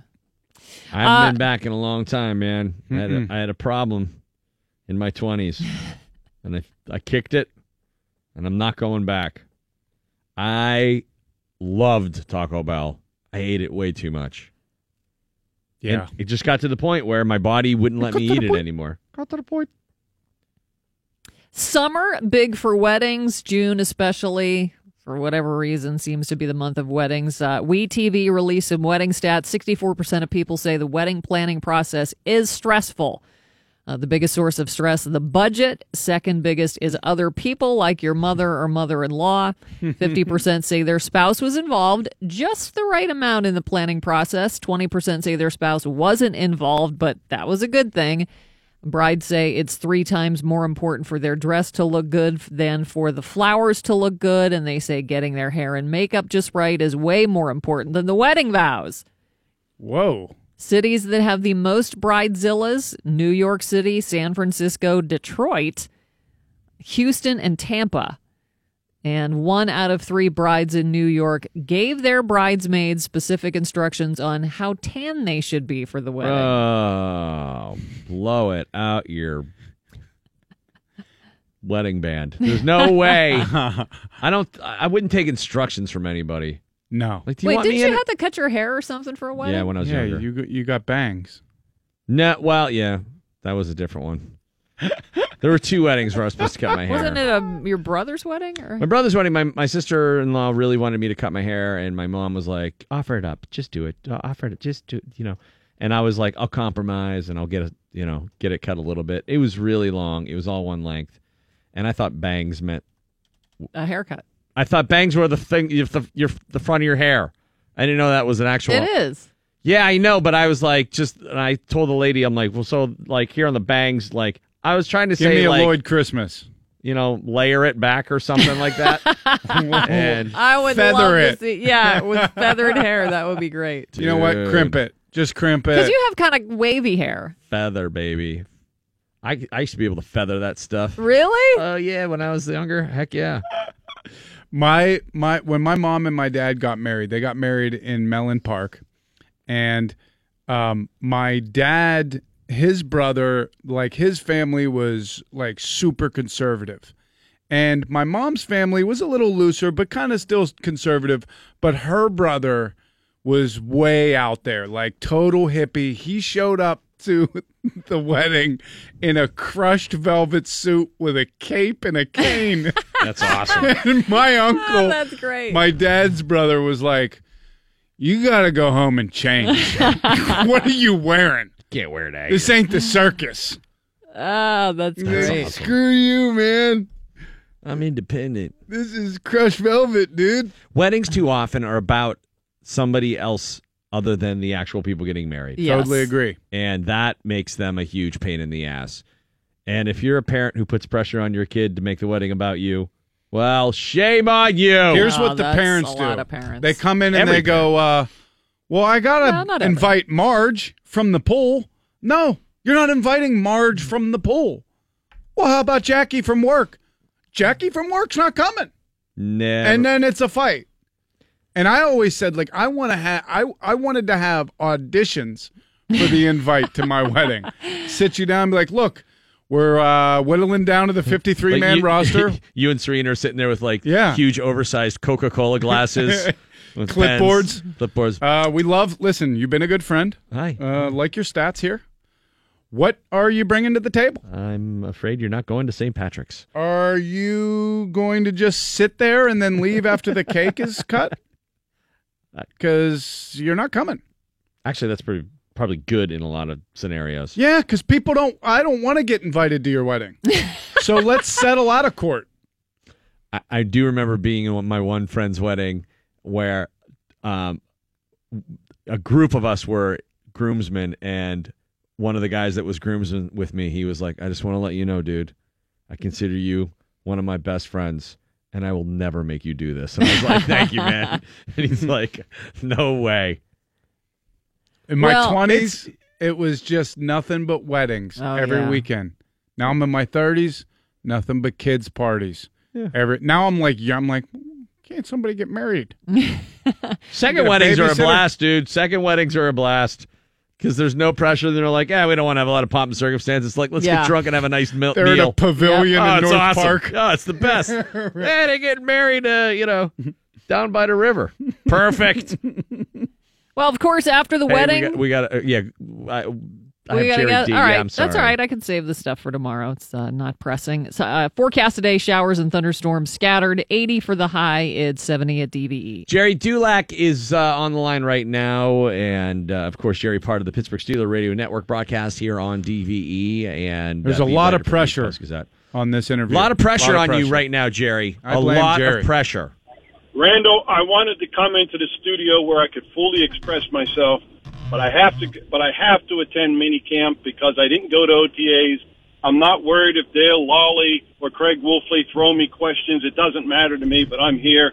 I'm all in, and I'm going to properly express myself. Antonio Brown's statements yesterday were so off base and full of holes I actually just felt typical Antonio. Yeah, I just felt bad for him. I mean, I've been saying all morning it's hard to get mad about this. This is just how he is. Do you see anything? Do you think he even remembers it at this point? Like, how long will it take for him to forget that he was upset yesterday?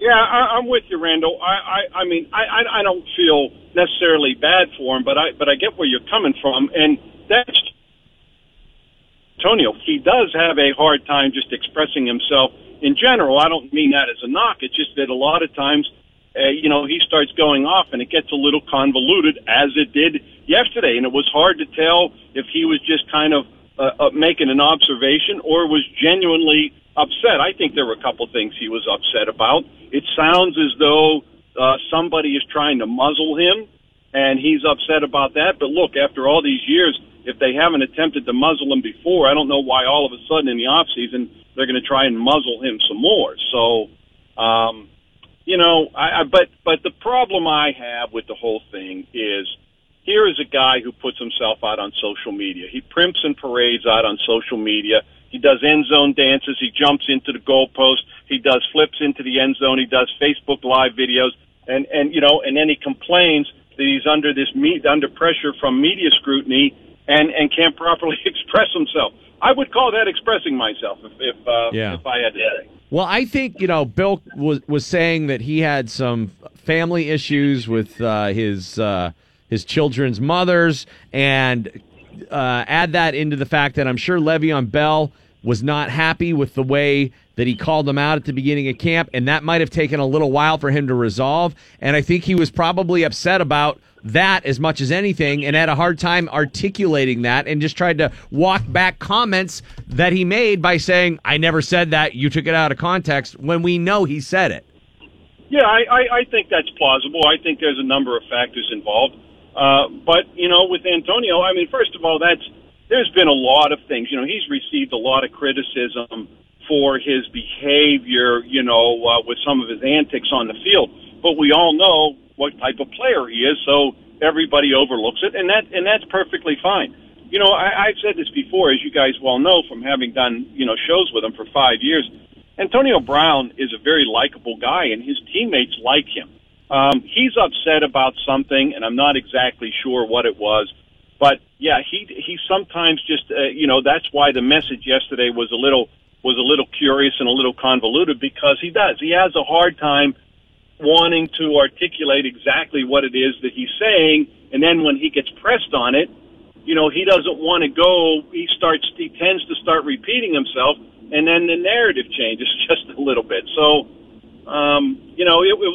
It was different for Antonio. Here's the other thing. If a guy truly wants to express himself and get his feelings out there, then don't talk to the media one day a week on Friday afternoon when everybody's done and everybody's gone. You want to express yourself, meet with the media early in the week and get your message across if you feel you have something to say. I'm not criticizing him. If he doesn't want to talk to the media, that's fine. But don't come back and then blame the media or say you're under this pressure when you put yourself out on social media almost as much as any professional athlete we know. Jerry, a lot of that was Antonio Brown being Antonio Brown yesterday, right. but I think there was a kind of distressed element to it. Was that just a guy having a bad day, a bad week, a bad month? Or if you're the Steelers, do you want to maybe talk through this with him a little bit and just make sure everything's okay? Yeah, I think the latter is probably a little extreme, but I would tend to agree with you on the first part, Mike. You don't hear much of this from Antonio Brown. Let's face it. I think it's the first time I know where he has actually, quote, vented about something. So that is a departure for him. I don't think it's any serious problem or anything. Again, like you said, Mike, maybe he's having a bad day. Maybe he had a bad week. But I knowing Antonio, he'll let it go and go forward. And I don't know, maybe he feels he needs to be more of a spokesman on the team. I don't know what it is, but I don't think it's any major issue because, again, it's the first time we've seen him do that. Jerry Dulac from the Pittsburgh Post-Gazette. So I'm just wondering what happens now. Is he going to shut down when you guys come back to him today? Like, AB, are you feeling better today? Yeah, no, there'll be no more. There'll be no more today. That'll be it for the week for him. That's just the way he has been. A lot of times I see him, I go up and talk to him, but then he doesn't want to talk, for the record. So I think his meeting yesterday with the media will be it for the week. I would be surprised unless he wants to come back and say something else. That's just not his style either. I think that's and another thing. Yeah, I think that's the last we'll hear. I think the only person available for the rest of the week is going to be Ronald Ocean. Maybe we'll try that tactic with him, Billy. Yeah, there you go. Jerry, I'll ask him if he's inside there somewhere. Call me Ronald. Available for an interview? Jerry D, thanks so much, buddy. Appreciate it. All right, boys. Okay, man. We'll see you. That's Jerry Dulac of the Pittsburgh Post-Gazette. What would you know about pressure? DVE Sports. Mike Pursuta with your sports right now on the DVE Morning Show. Mike, what's the word? Pressure's the word, Randall. Pressure. Sports this hour brought to you by BobbyRayHall.com. Antonio Brown acknowledged yesterday that he is feeling the pressure on day one of mandatory veteran minicamp on the South Side. That explains, Brown said, the unique nature of some of his social media posting. It's just reality. A lot of things that you guys don't know about that you guys write about and make assumption about. And, to clear the air about the reality things that I deal with, it felt pretty good. Perhaps that was what Brown was doing approximately a week or so ago when he posted on Instagram.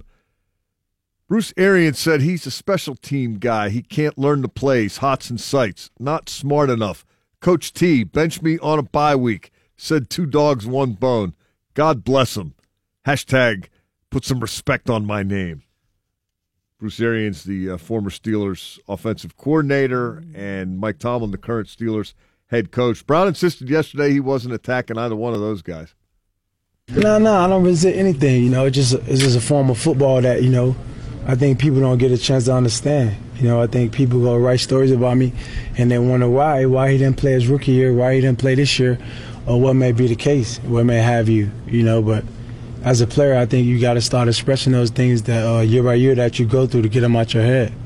I think the more you bottle stuff up and you're not aware of expressing yourself, that's when these players have problems, but we ain't talking about the players who don't play anymore, the guys who can't remember anything because, their whole career they was taught, to hold stuff in. I think we can't really express ourselves at this level. You guys make the headlines. You guys ask me about Le'Veon. Oh, what do you do for a contract? What do you think you should do? I just say, yeah, sure, it'll work out. Now you guys write the article to say AB says he want Le'Veon to show up. So it's constantly pressure, it's constantly under the scrutiny of pressure of you guys putting me under pressure. And it's like, am I really free? What am I playing this game for? To acquire records for who? When I'm done playing, no one gonna remember what my stats was in 2016 or what my stat was in 2015. So, those are the things I got to clear my mind for getting away from the game because, a lot of issues this game present that you guys ain't really covering and no one not saying anything about. I'm just left to deal with the madness from my house of what you guys make up and create. And it's like no one even cares. He dropped more pressures in that sports clip than my minister before the passing of the peace. Imagine standing with the microphone or a recording device in your hand and extending your arm and listening to that. Welcome to my world. Honestly, I just don't. The pressure. He's not knowingly saying this stuff. He doesn't understand. Yeah. He's not capable. It's tough to get upset about it. It should be on the pay no mind list, It's just AB's letting off some steam. He can't articulate himself the way he wants to. It was interesting hearing him talk about the Arians Tomlin tweet and, getting stuff off your chest in that kind of vein. You don't want to be bottled up. He's about 7-8 years behind with that one, so I may have to start following this guy on Instagram if he's going to continue to catch up, so to speak. with all that's happened between the Bruce Arians offensive coordinator days and the two dogs, one bone days, because a lot's happened since then. I think he revisits this every year, Mike, in the offseason, and it's usually right around the beginning of the year or the draft. And I didn't think it was cathartic as much as it was just self-motivation. Like, they said I couldn't do this. They said I couldn't do that. Year 9, grab that. Here I am, best receiver in the world, whatever. Just all these athletes carry a chip on their shoulder. From the quarterback all the way down. Nobody told them, or somebody told them they couldn't do it at some point, and they're carrying that with them. Hines Ward. Nobody gave us a chance. Yeah, it works that way in a lot of cases. I still may have to start following Antonio on Instagram. Antonio Brown, on the other hand, is going to have to continue dealing with pressure generated by the relentless media. You guys put pressure on me every day. You guys write about me every day. You guys, there's always pressure. I can't seem to get away from the pressure. Pirates lost to the Diamondbacks last night, 13-8. It was their 18th loss in their last 24 games. Clint Hurdle said afterward, quote, "We are not playing at the level we are capable of playing." Sweet Jesus, I hope that's the case, because if this is the best they can do, it's going to be a long rest of the summer. One more in Arizona this afternoon. Jameson Taillon against Zach Greinke. Then the Pirates are off. They come home to host the Reds this weekend. And the Caps held their championship parade yesterday in D.C., according to the Associated Press. Hundreds of thousands of fans lined Constitution Avenue. The crowds look nuts. Biggest crowd ever.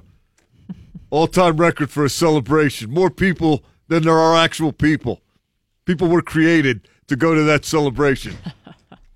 The featured car was the one that contained Conn Smythe Trophy winner Alex Ovechkin, alternate captains Nicholas Backstrom and Brooks Orpik, owner Ted Leonsis, and team president Dick Patrick. I should say that was the most prominent bus displaying the new champs to their adoring faithful, some of whom I'm guessing have been following the Caps for weeks.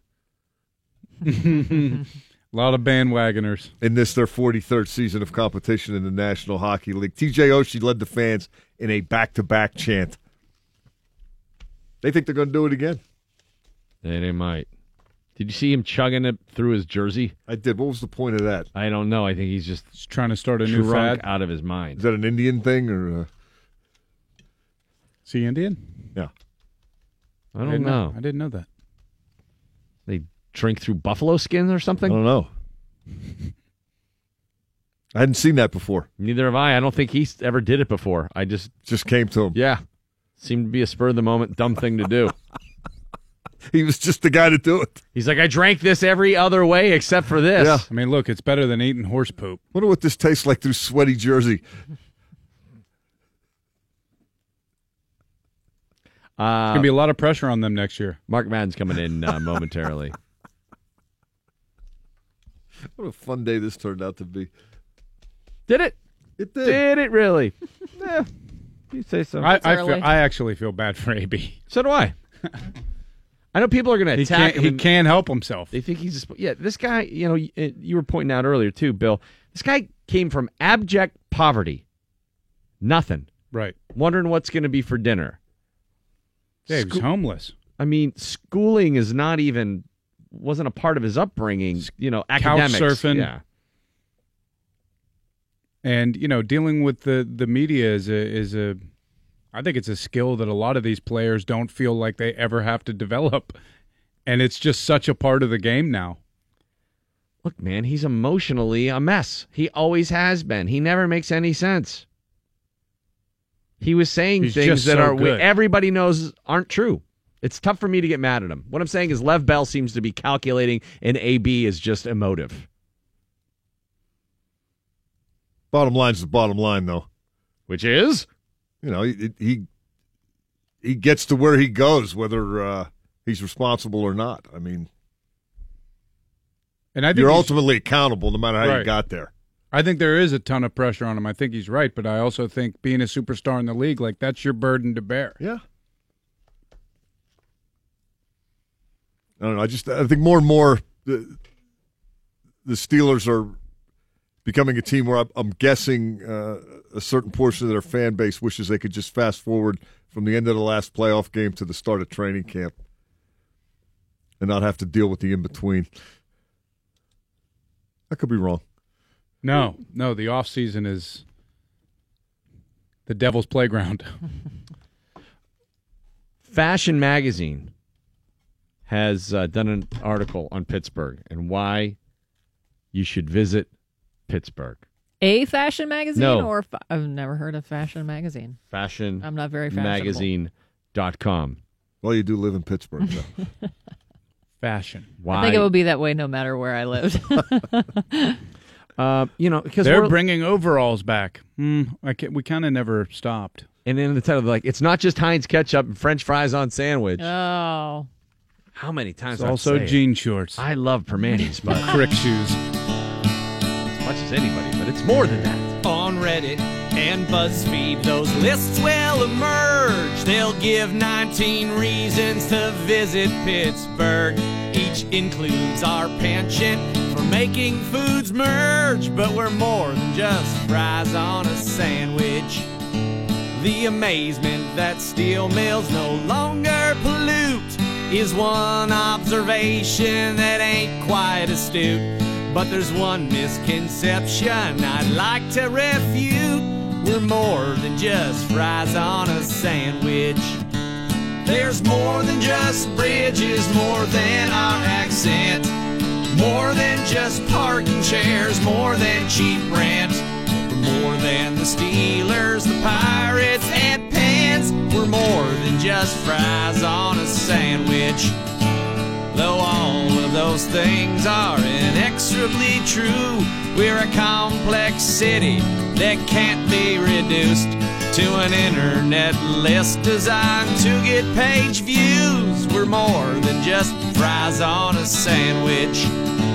There's more than just fireworks and rivers that beat, more than pierogies that run at top speed. It's the people, not Clark bars, that make this town sweet. We're more than just fries on a sandwich. We're more than just fries on a sandwich.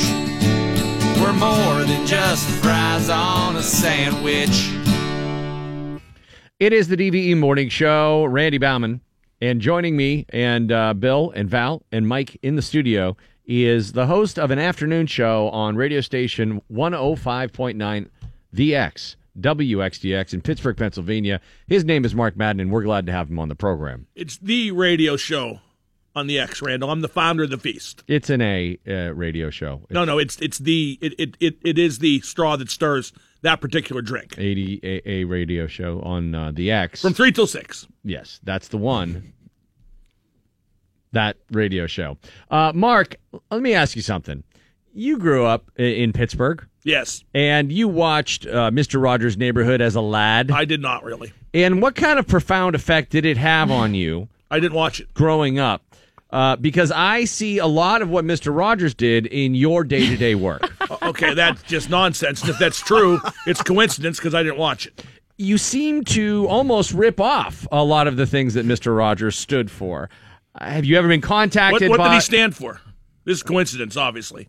I can't even find a cardigan that fits me. Trashing the callers for his show, I think that was something that he did. Did he? Well, good. Good for him, because they were idiots just like mine, I'm sure. No. Do not besmirch the good name he took of calls. Mr. Rogers. No, he didn't take calls. Bill just said he took calls. He talked to little kids. He talked to puppets. They're the worst of all, believe me. Do you think if you would have watched his show that you'd be a little nicer? No. Do you think that your show... I watched reruns of Sea Hunt. That was what I watched Lloyd in the morning Bridges. before school, Lloyd Bridges. I watched reruns of Sea Hunt. Do you think you should employ puppets in your day-to-day programming? That doesn't translate to radio so good. It does. Well, he had King Friday. You have Mr. Friday Afternoon. Yeah. To paraphrase Michael O'Donoghue, I don't work with felt. That was, of course, when Saturday Night Live tried to employ the Muppets. Yeah, and they wanted Donnie to write for them. Yes. I don't write for felt. And he was never going to do that. What's the last good meal you had? I had prime rib at the Silver Shores restaurant. Where's Silver Shores Oh, restaurant? at Conneaut Lake. Yeah. You spoke in glowing I love Conneaut terms, Lake. and it made me want to go there. You should. It's lovely. I went for Friday and Saturday night. What were the sides? Vegetables and French fries. French fries. French fries is good with prime. Did you ever get like a bread pudding thing to sop it up with the prime rib?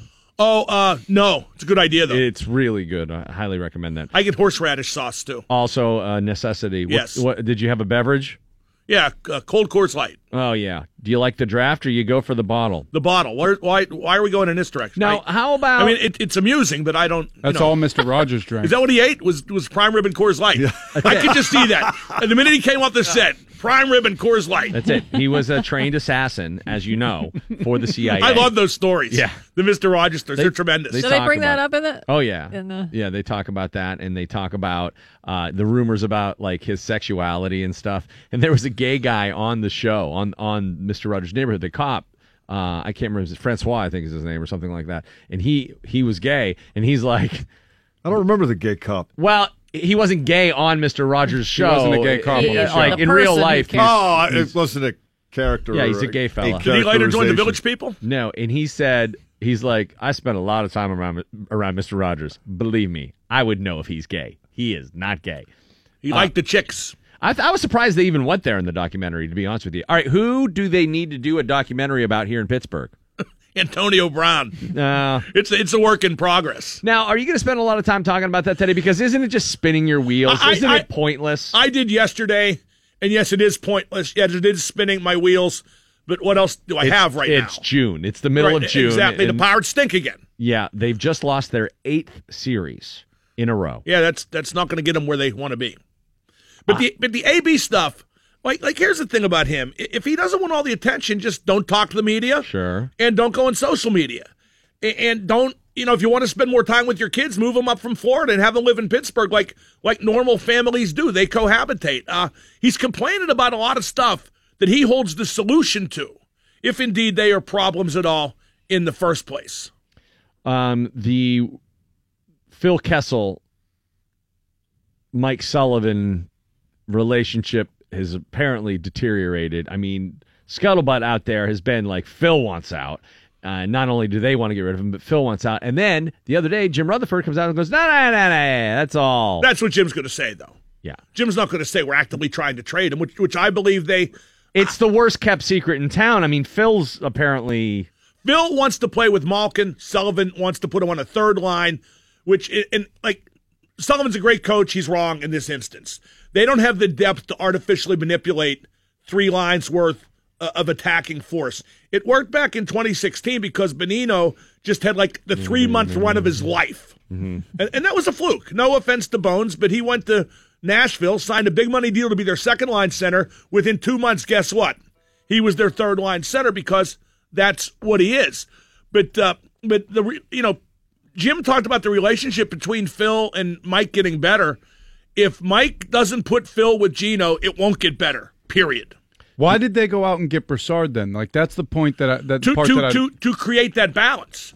But then Mike put Sheehan ahead of Broussard on the depth chart, which I didn't understand either. Do you think that Stephen A. Smith should be fired for the racy comments he made on the Snoop Dogg show? What do you mean racy? He went on Snoop Dogg's... You mean like sexy? Yeah. Marijuana-focused streaming network. Super sexy. And they started talking about the female anatomy. Okay. And Stephen... I didn't know this. This is great for my show today, 3 till 6. Stephen Smith said, I know I'm associated with Walt Disney, but I don't even know if I can say this, Val. When in doubt, you probably shouldn't then. Leave it out. No, go for it. I would dance around it. I mean, my show has guts. I mean, if you don't want to go for it, I get it. Let's show it to you. Know me, Mr. Vegas. I'd bet it all. Right here, Val. What do you think about that? Those 2 words. Wait, I'm going to walk around now.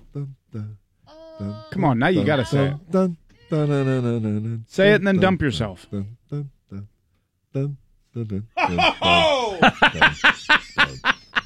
Mark is running. That's the quickest I've seen you move ever. Coupled together before? I think you could say. Does that mean what I think it means? He's like a catfish. He's a bottom feeder? Now, what does that mean exactly, though? Does it mean what it sounds like? I guess. Wait a second. I think he's Did doing I use the technical term for that? Maybe that's not hillbilly hand fishing wrong. Well, you hit the wrong button. What are you doing? I tried to bleep myself, and I hit the wrong. What'd You you didn't bleep? dial You 911, didn't say did you? What did you bleep? I just wanted to be sure. Okay, here's the thing. Stephen A. Smith, first off, invokes Walt Disney. Bad idea. Yeah, maybe. that's- Yeah, I would have leave left his that name out. out of it. Although I heard the same thing about Walt. No kidding. But do you think he'll catch any flack for this? No. It wasn't on ESPN. Apparently, if nobody can say it, he's gonna skate. No, I don't think anybody will. I don't think he'll catch any heat at all for it. You I don't think- I think it's kind of funny, You don't think he'll get a licking for that? but he'll keep on ticking. He's a. I mean, he What if- looks fit, and apparently he eats a lot of salads.